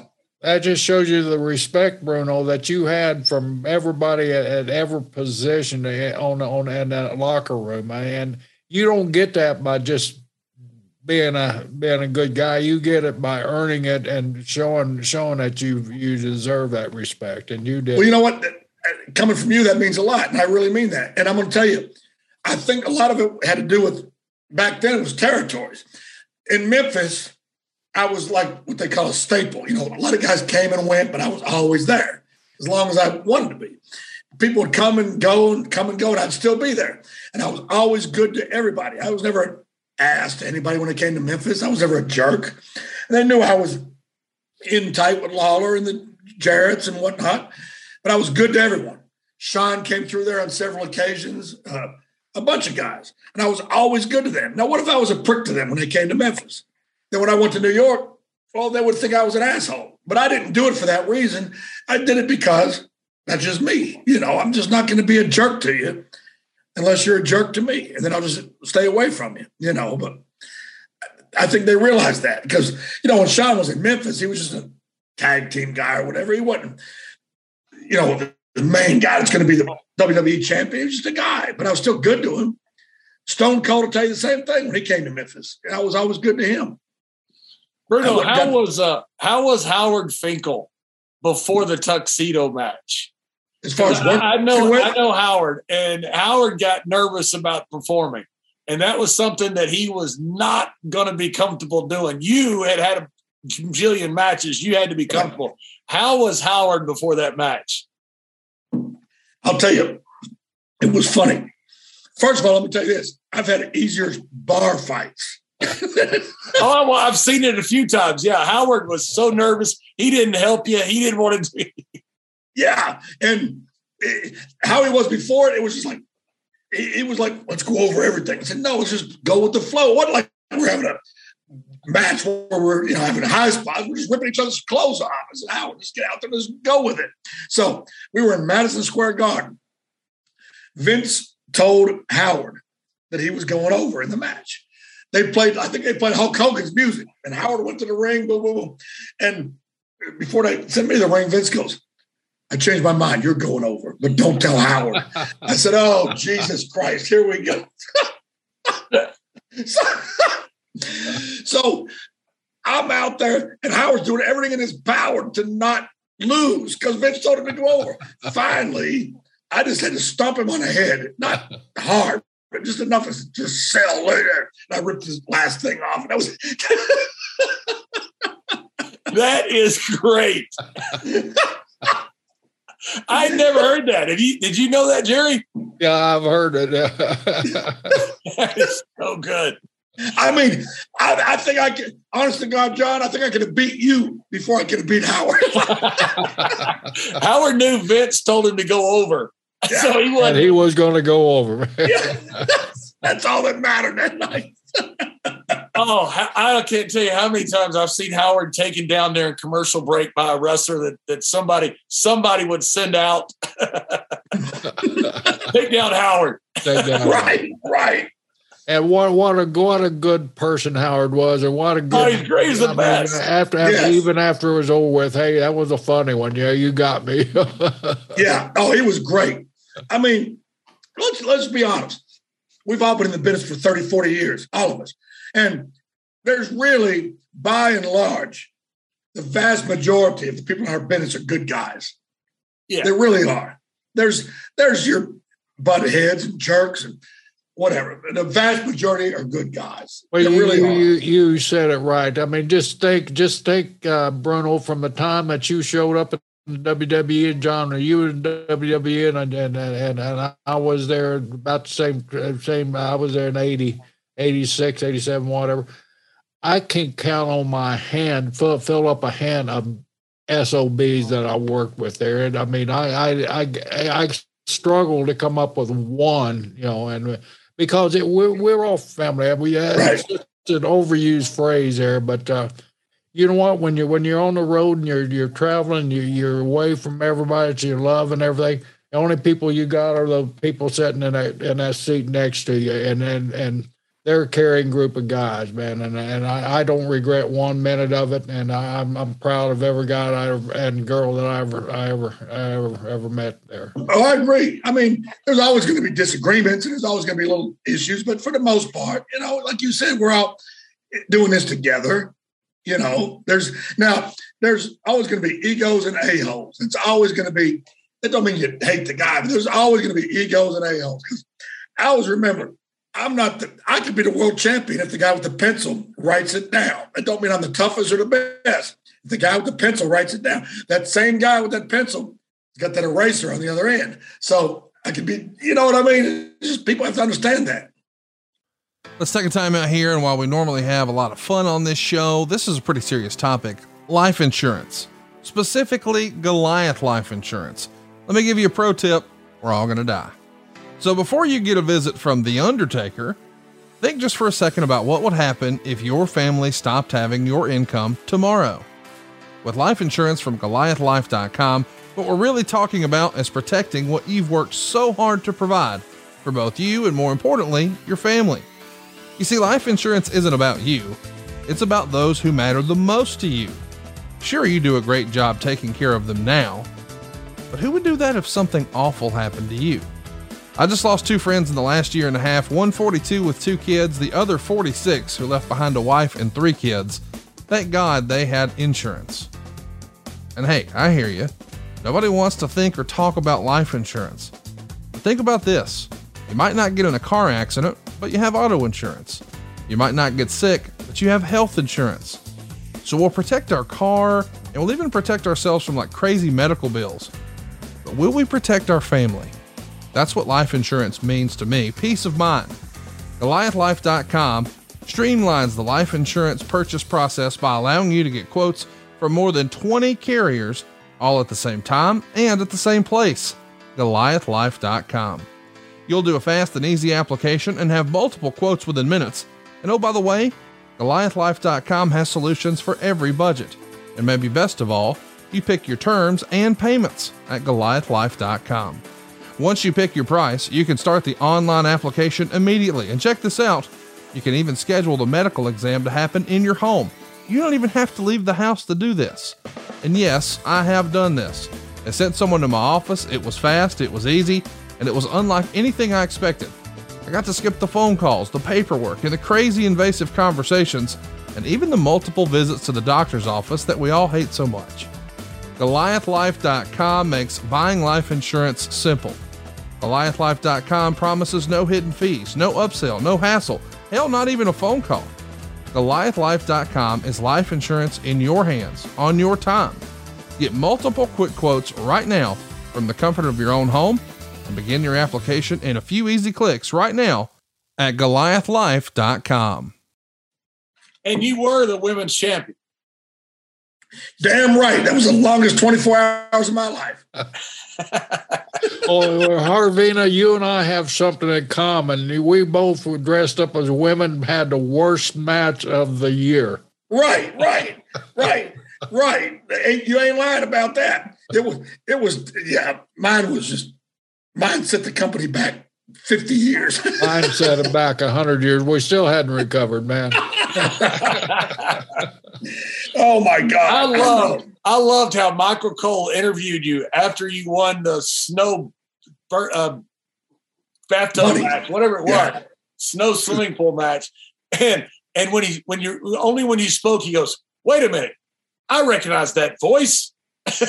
You've been at it. That was so good. He says, "You ain't from Pennsylvania, you're from Walls, Mississippi," and I shoved him in the. It was, and I'm gonna tell you, John, you're from the Southwest. I'm from the Deep South. You don't think it was easy for me to come home as a transsexual? I know the feeling. Hey, when we did drag night at Timmy White's bar up in Providence, he had some of his regulars call in and say, "Hey, we're not coming in," because like, dude, it's a TV show. It's real. It's really not drag night. Yeah. Hey, speaking of him, that's another great guy, Timmy White. Great guy. I mean, we're talking about great guys. He's a great effing guy. I love Timmy White. He's a great guy, Bruno, but he got so mad at John and I trying to get him on the show. We had him as far as pulled over on the side of the road in Texas with his cell phone out trying to get a hold of him. He ended up throwing the cell phone out the window, and he hadn't contacted us since. You're kidding. Why? Because he's a moron. Oh, he was in Texas. And he had that bad internet, and he blamed John and I. For those listening, Timmy's not a moron. He's technologically inept. So he gets to the side of the phone. He gets outside the road, and he can't get the phone to work to do the call with us. And he starts getting mad at me and Jerry because he can't figure out his phone. Damn. Finally, he tells us to F off and hangs up on us. Damn. We had never him since. Wow. That's funny. Hey, I'm technologically inept too, so that's why I'm in a hotel room right now. If I was at my house right now, forget. Plus, I thought you had permanent room service the way you're putting down those damn chicken wings, man. You're making me hungry. Man, I got a 36-pack of chicken wings here. I've been 36-pack, huh? Yeah, 36 chicken wings. No kidding. And you got a beer to go along with each one of them, huh? Yeah, I still got about 9 beers left. So how many years before you have to run for re-election in Walls? 3. It's a 4-year term. I won the election in June. So, did you win by a big margin? Yes and no. It's comparative. Honest to God, John, there was only of the 1,100 people in Walls, only about 200 voted. So it's just. I had like 59 votes. It's not really fair. You had The Rock campaign for you.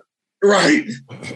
So there's not much chance you're going to lose. Yeah. I mean, there was like 9 of us ran for 5 seats. And, I was the third from the top, the only Republican on the board and the only white guy on the board, which is not an issue, believe me. But I'm just saying it's just interesting because normally it's usually mostly all African-Americans. But I was lucky enough that I'm friends with all of them. Both sides of the table, both, African Americans and white people, because I'm not a racist and I'm not a really political person. So luckily, everybody knows that. And what made you decide to run for alderman of Walls, Mississippi? Because this other guy that was going to run said, well, if I get in alderman, I'm going to push to give our charter up and give walls to the county and because we don't have enough people here, enough revenue. Let the county take it over. Well, if the county takes it over, they could absorb it into the next town, which is Horn Lake, which is right next to Memphis, which is a huge town. And our taxes would have went up. Our regulations would have changed. We are the most rural town in DeSoto County, Mississippi. We don't want that to change. And this guy was trying to give our town away. So the fire chief, the police chief, and everybody came to me and said, please run. We know you can win. And because they would have lost their job, because the county would have took over the fire department. The sheriff department would have took over the law enforcement. All the cops would have been fired. All the firemen would have been fired. So I ran and I won, and I'm hoping I get reelected next time. Is there your term limited there? Or? No term limit. Because it's only a part-time job. We don't have 2 meetings a month unless an emergency session is called. For example, if one of the police officers quits or gets fired or whatever, we have to vote on the new applicant. And he comes in and says his piece in front of all of us, and we vote yay or nay, things like that. But it's mostly just little things like the fire department needs $800 to buy new helmets, yay or nay, things like that. It's sometimes it's more complicated. Like this guy wants to build a fence around his property, but our dimensions are only so many feet. He wants to make it so many feet, whatever. And I don't even understand. I just go, yeah, do whatever. Yes, no, whatever. Because I don't know about stuff like that. So eventually, if things would work out right and you do get annexed, we could see a political race where we have Mayor Jacobs versus Mayor Whipperman at one time for running for governor of Tennessee. That's right. You could have the governor of Mississippi against the governor of Tennessee for the presidency. Whippleman versus Kane. Yeah. Oh my God. I think I'm going to wait until I'm old enough to retire and just be done with all of this. Just cut grass. Bruno, tell us about your house. Tell us about I've heard about your house before from Jerry. Tell us about what you did with your house, a historic place. Yeah, it's a old cotton gin. They were using it for storage. They weren't using it for ginning no more because it was outdated. And it's a 4,000 square foot building, solid steel. That corrugated stuff now is from 1941 and on an acre and a half. So the guy was selling. He wanted $33,000 for the building, the property, everything. And I told him his name was Alan. He used to own the store in Walls back when Americans used to own gas stations. And I said, Alan, I'd like to buy that building from you. I said, but I don't want to finance it. I said, I'll tell you what, I'll give you $15,000 cash in a duffel bag today if you'll just sell it to me for that. He goes, you got $15,000 cash? I said, in a duffel bag if you want it. He goes, meet me at so-and-so real estate place over on Goodman Road at whatever time, and we'll sign the papers. And I came in with $15,000 cash. They counted it out, signed the papers.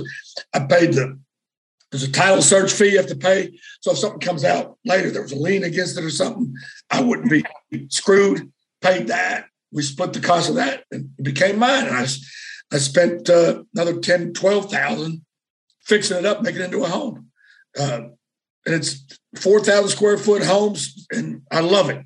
I'll be there till the day I die. That is awesome. So that $15,000 cash, that was probably the tips you got from APA helping them out during their time. That's exactly right. Me and Ron always tried to tip very well. We knew where we were taken care of. Y'all did. Batista did. A lot of guys did. Some guys would send me to do something that, here's your $5, buddy. I said, Bruce Pritchard was a big tipper to you too, right?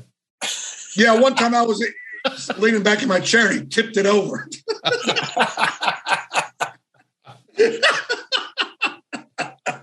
If you want to lump Bruce in with Bulldog Brown and Vader, we don't mind that at all. We will not stick up for him. No, I like Bruce. I respect Bruce. I mean, I don't have nothing against Bruce. We had a love-hate relationship, but Bruno, we're his only two friends, and we don't like him.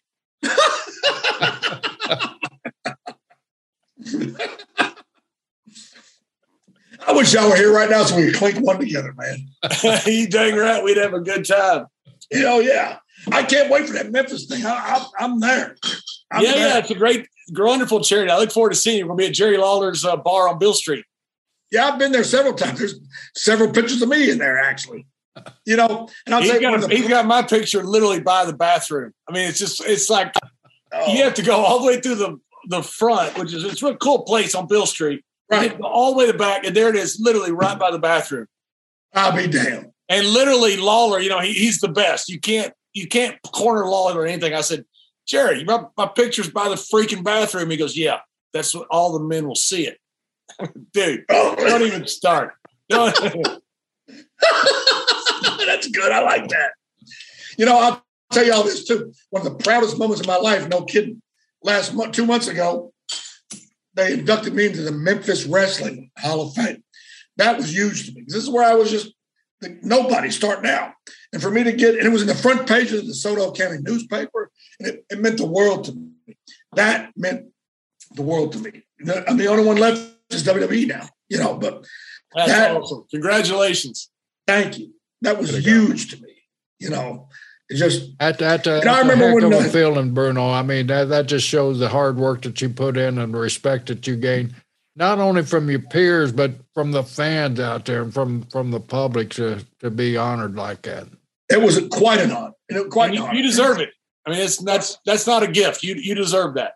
And I thank you for that. And y'all are great guys. And that's why I wanted to do this thing with y'all. It's just I knew we'd have a great time. And and Jerry, I want to tell you that when I first met your brother Jack in St. Louis years and years and years ago, what a respectful, nice man your brother was to me.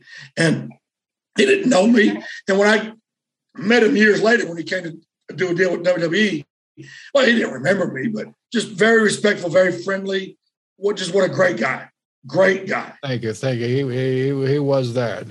Everybody loved him because of that. Everybody was the same to him. Yeah, he didn't. Yeah, who else reminds me of your brother? Not physically, but demeanor or whatever. Nick Bockwinkel was just like that too. Right. He was a really nice. Two men of class, right there. 2 men of high class. Absolutely. And Pat O'Connor was always nice to me. Yeah. We were very fortunate, come through, Bruno, we through the South, the old school South wrestling, and some of those real legends of the South, like the names you just mentioned there, Jack, and then Lawler and Geigel and O'Connor and guys like that, and Harley races that we bumped into during our time. Yeah, so many, and some of the guys that you and me probably know that, and John probably knows that a lot of people don't even remember, that I liked, like Ronnie Etchison, Mike George, Ronnie Etchison, yeah, what a respected man he was. Tiger Joe McCarthy, some of those old guys like that. No, I didn't know him. Did you know Sputnik? Did you know Sputnik Monroe? Oh, sure I did. Yeah, Sputnik he drew a lot of money in Memphis. He's the one that integrated wrestling in Memphis. Did you know about that? Right. Yeah. He refused to work until the promoter allowed the African Americans down on the floor with everybody. Exactly. Yeah, that's a cool legacy. Yes. And then also, he got arrested for drinking in a Beale Street bar that was a blacks only. Yeah. He said, if you're going to take me to jail, let's go, because I'm going to drink here. I want to be here. And after that, they integrated the bars too. Sputnik was a groundbreaker in Memphis. He didn't care about that. Right? You know what? To me, the stupidest person in the world is a person that judges someone else on their race, creed, or color. Amen. Bruno, you came up with the name Downtown Bruno because you'd seen a movie, and yeah, that's a great story there. Yeah, there was a guy named Tim Reed. If y'all remember, he played Venus Flytrap on Flytrap, yeah, WKRP in Cincinnati. Well, he ended up coming on a TV show called Simon and Simon, which was a detective show or whatever. And he was like a detective I forget what his deal was, but he was like, the cool cat on the show. And his name was Downtown Brown. And I said, wow, that is cool. I'm going to be Downtown Bruno. And from that day on, that was my name. I said, I'm Downtown Bruno. So if I ever meet that actor, I'm going to tell him you gave me my career without knowing it. Hell, he's probably wanting to meet you. You probably added 5 years to his career. But I mean, that's where it came from. I invented that myself because I didn't want to be Leonard Spazinski. That's what Guido gave me. Guido was a great guy, but he couldn't come up with a gimmick name to save his life. Who gave you that name? Guido Mongol. The guy that one of the original Mongols. Yeah, it was Guido. And, his partner was the other Mongol was Nikolai Volkov, who was a great guy. Yeah. And Nikolai, what you got to say about Nikolai? He's in the business for about 50 years and never took a bump. He collapsed a few times in the ring, but he never took a bump. You'd hit him, he'd go down to one knee, then he'd kind of roll over sideways. I love Nikolai, but he sure couldn't work. Bruno, I can't thank you enough for coming on. There's so much we could talk about that we didn't, but God Almighty, it's so good to have you. I knew you'd be great. Jerry asked me, kind of rhetorically, how do you think Bruno going to be? I said, he's going to be freaking awesome. And that's just exactly like we thought. Man, I appreciate so much history. You got so much respect. You got so much in this business. You're part of this business. I mean, since, good grief, last 30, 40 years, you've been involved in every bit of it. Well, man, this is an honor to me to be with y'all. An honor. And I don't do this for anybody. This is the first time I've done it since Jericho. The last one I did was Jericho. That was when he was still with us, So I love it. And I'll do it again anytime you want to. And, man, it's just fantastic. We had Tony Chimel on a few weeks back. We were trying to give Tony a home. He's down here in Florida, and he's basically homeless. So we wanted to get him on the air. And, he talked very highly of you, but he also told some stories. You got any Tony Chimel? I mean, everybody can throw Tony Chimel under the bus. You got any stories that we can throw him under the bus? Oh, Lord. Nah, nothing bad. I love Tony Chimel. He's one of my favorite guys to have fun with. Now, honestly, I couldn't even come up with a negative thing to say about him. Other than that, he's not very handsome. But besides that, Tony is the opposite of good looking. There you go. But John, if good looking were here, Tony would be over there. He's not close. I get a Christmas card every year from Walls, Mississippi, and it usually says Jerry Uglier than I am Briscoe on the envelope. Or Jerry the ugliest man in Florida, Briscoe in there. And it's always from Walls, Mississippi. Every time. And by the way, I got 2 Christmas cards from you this year, Jerry. Well, that's how much I love you, Bruno. I appreciate it.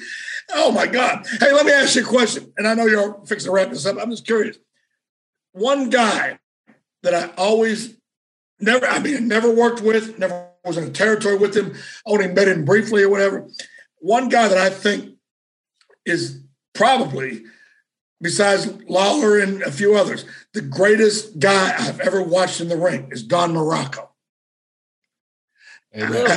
I think Don Morocco, sometimes, when I can't sleep at night or I'm ready to go to sleep, I look at my iPad and watch his old matches.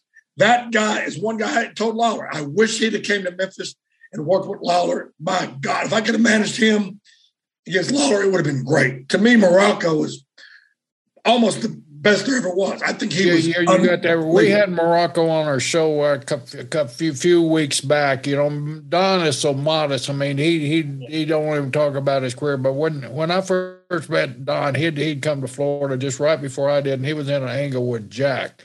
And there was a babyface angle, and they turned Don heel against Jack by reversing the figure 4. And then they, Don kind of favored Jack because they both had that full head of hair, and they were very handsome guys. And Don outweighed Jack about 40 or 50 pounds. That was about the only difference. But their work style was so similar. But Don, what a nice guy he was. And John got to talk to him for an hour and a half or so, and man, what a career that guy had. And you're right. He was a great performer, great worker in the business. And he was. I'll tell you what. Yes, he was huge. And like I said, I met him in passing. I didn't get to know him. I never worked with him in the territory. But if y'all ever get him on again, I would love to be a 4th member of the crew and just tell him personally. Because like a mark. I've never done this ever. Like a mark. I had a picture made with him when he came to the Hall of Fame that year. And it's on my wall at home in a frame because to me, I used to love his matches. Everything he did looked believable. Everything he did looked great. When I watched him and Pedro Morales in the ring, it was like, you couldn't tell me that was predetermined. You couldn't tell me that. It looked like a prize fight. Those guys, man, I just admire Morocco's work more than I can't even explain it. To me, he's the best there ever was, besides a few others. But he's right up there. Well, I'm good. I'm sure he'll listen to our show because since he's been on, he's been kind of paying attention to us here. So I'll send him a message to make sure he gets this clip. And I'm sure if he runs into you, Don's just a good old boy, just like we all are here. And he'll probably give you a big hug and thank you, man. He's a great person. Feel free to give him my number. Seriously, I would love to tell him personally. No joke. For really. Oh, well, Bruno, we can't tell you how proud we are to have you on our show here. We got a little game here. I'd like you to play. It's called B Square 5-point bump here. And I'll start out. We're going to ask you 5 little simple questions, 1-word questions. And I think I know the answer to the first one, Bud Light or Miller Lite? Bud Light. Favorite movie? Cool Hand Luke. Lou Thesz or Pat O'Connor? Pat O'Connor. Greatest heel ever? Jerry the King Lawler. I'm thinking of a number, 1, 2, or 3. 2. Right. What do you mean, right, Jerry? That's such BS. What do you mean it's BS? You got it right. That doesn't. You can't do that. How do we know that wasn't fixed? Why you saying he's a cheater or what? I'm saying you're a cheater. How am I a cheater? He guessed the number, John. He didn't guess the number. He guessed the number, and you said it was the right number. He had 1 out of 3 chance, and he got it right, man. Like the carnival. He grew up in the carnival, man, so he knows the part of the game. So that's right. Wait, one time, right before we go, I saw when I was working on the carnival circuit in Europe, we wrestle in the tents, the carnivals, and, we're running around. Right. I used to go down and watch the shell game. And those things are amazing to watch. The guy has the 3 shells. You try to guess which one. Then the guy will tip his thumb, and the shell will come up, and you'll see the ball. Then the guy who's the mark will guess the wrong one, or whatever. But there's the term mark came from when you would mark somebody on the back with a piece of chalk. I've seen that done. It's so cool. They would find the patsy. Then you'd have the guy. You'd have the mark. You'd have the guy who's set up on it, who's in on it. It's such a cool thing to. Did they put a P on the patsy? No, but they'd mark the guy with chalk when he come in. The guy would welcome him in and mark him with chalk, and that way the guy would do the shell game, and the other guy would spot him, and they'd figure out.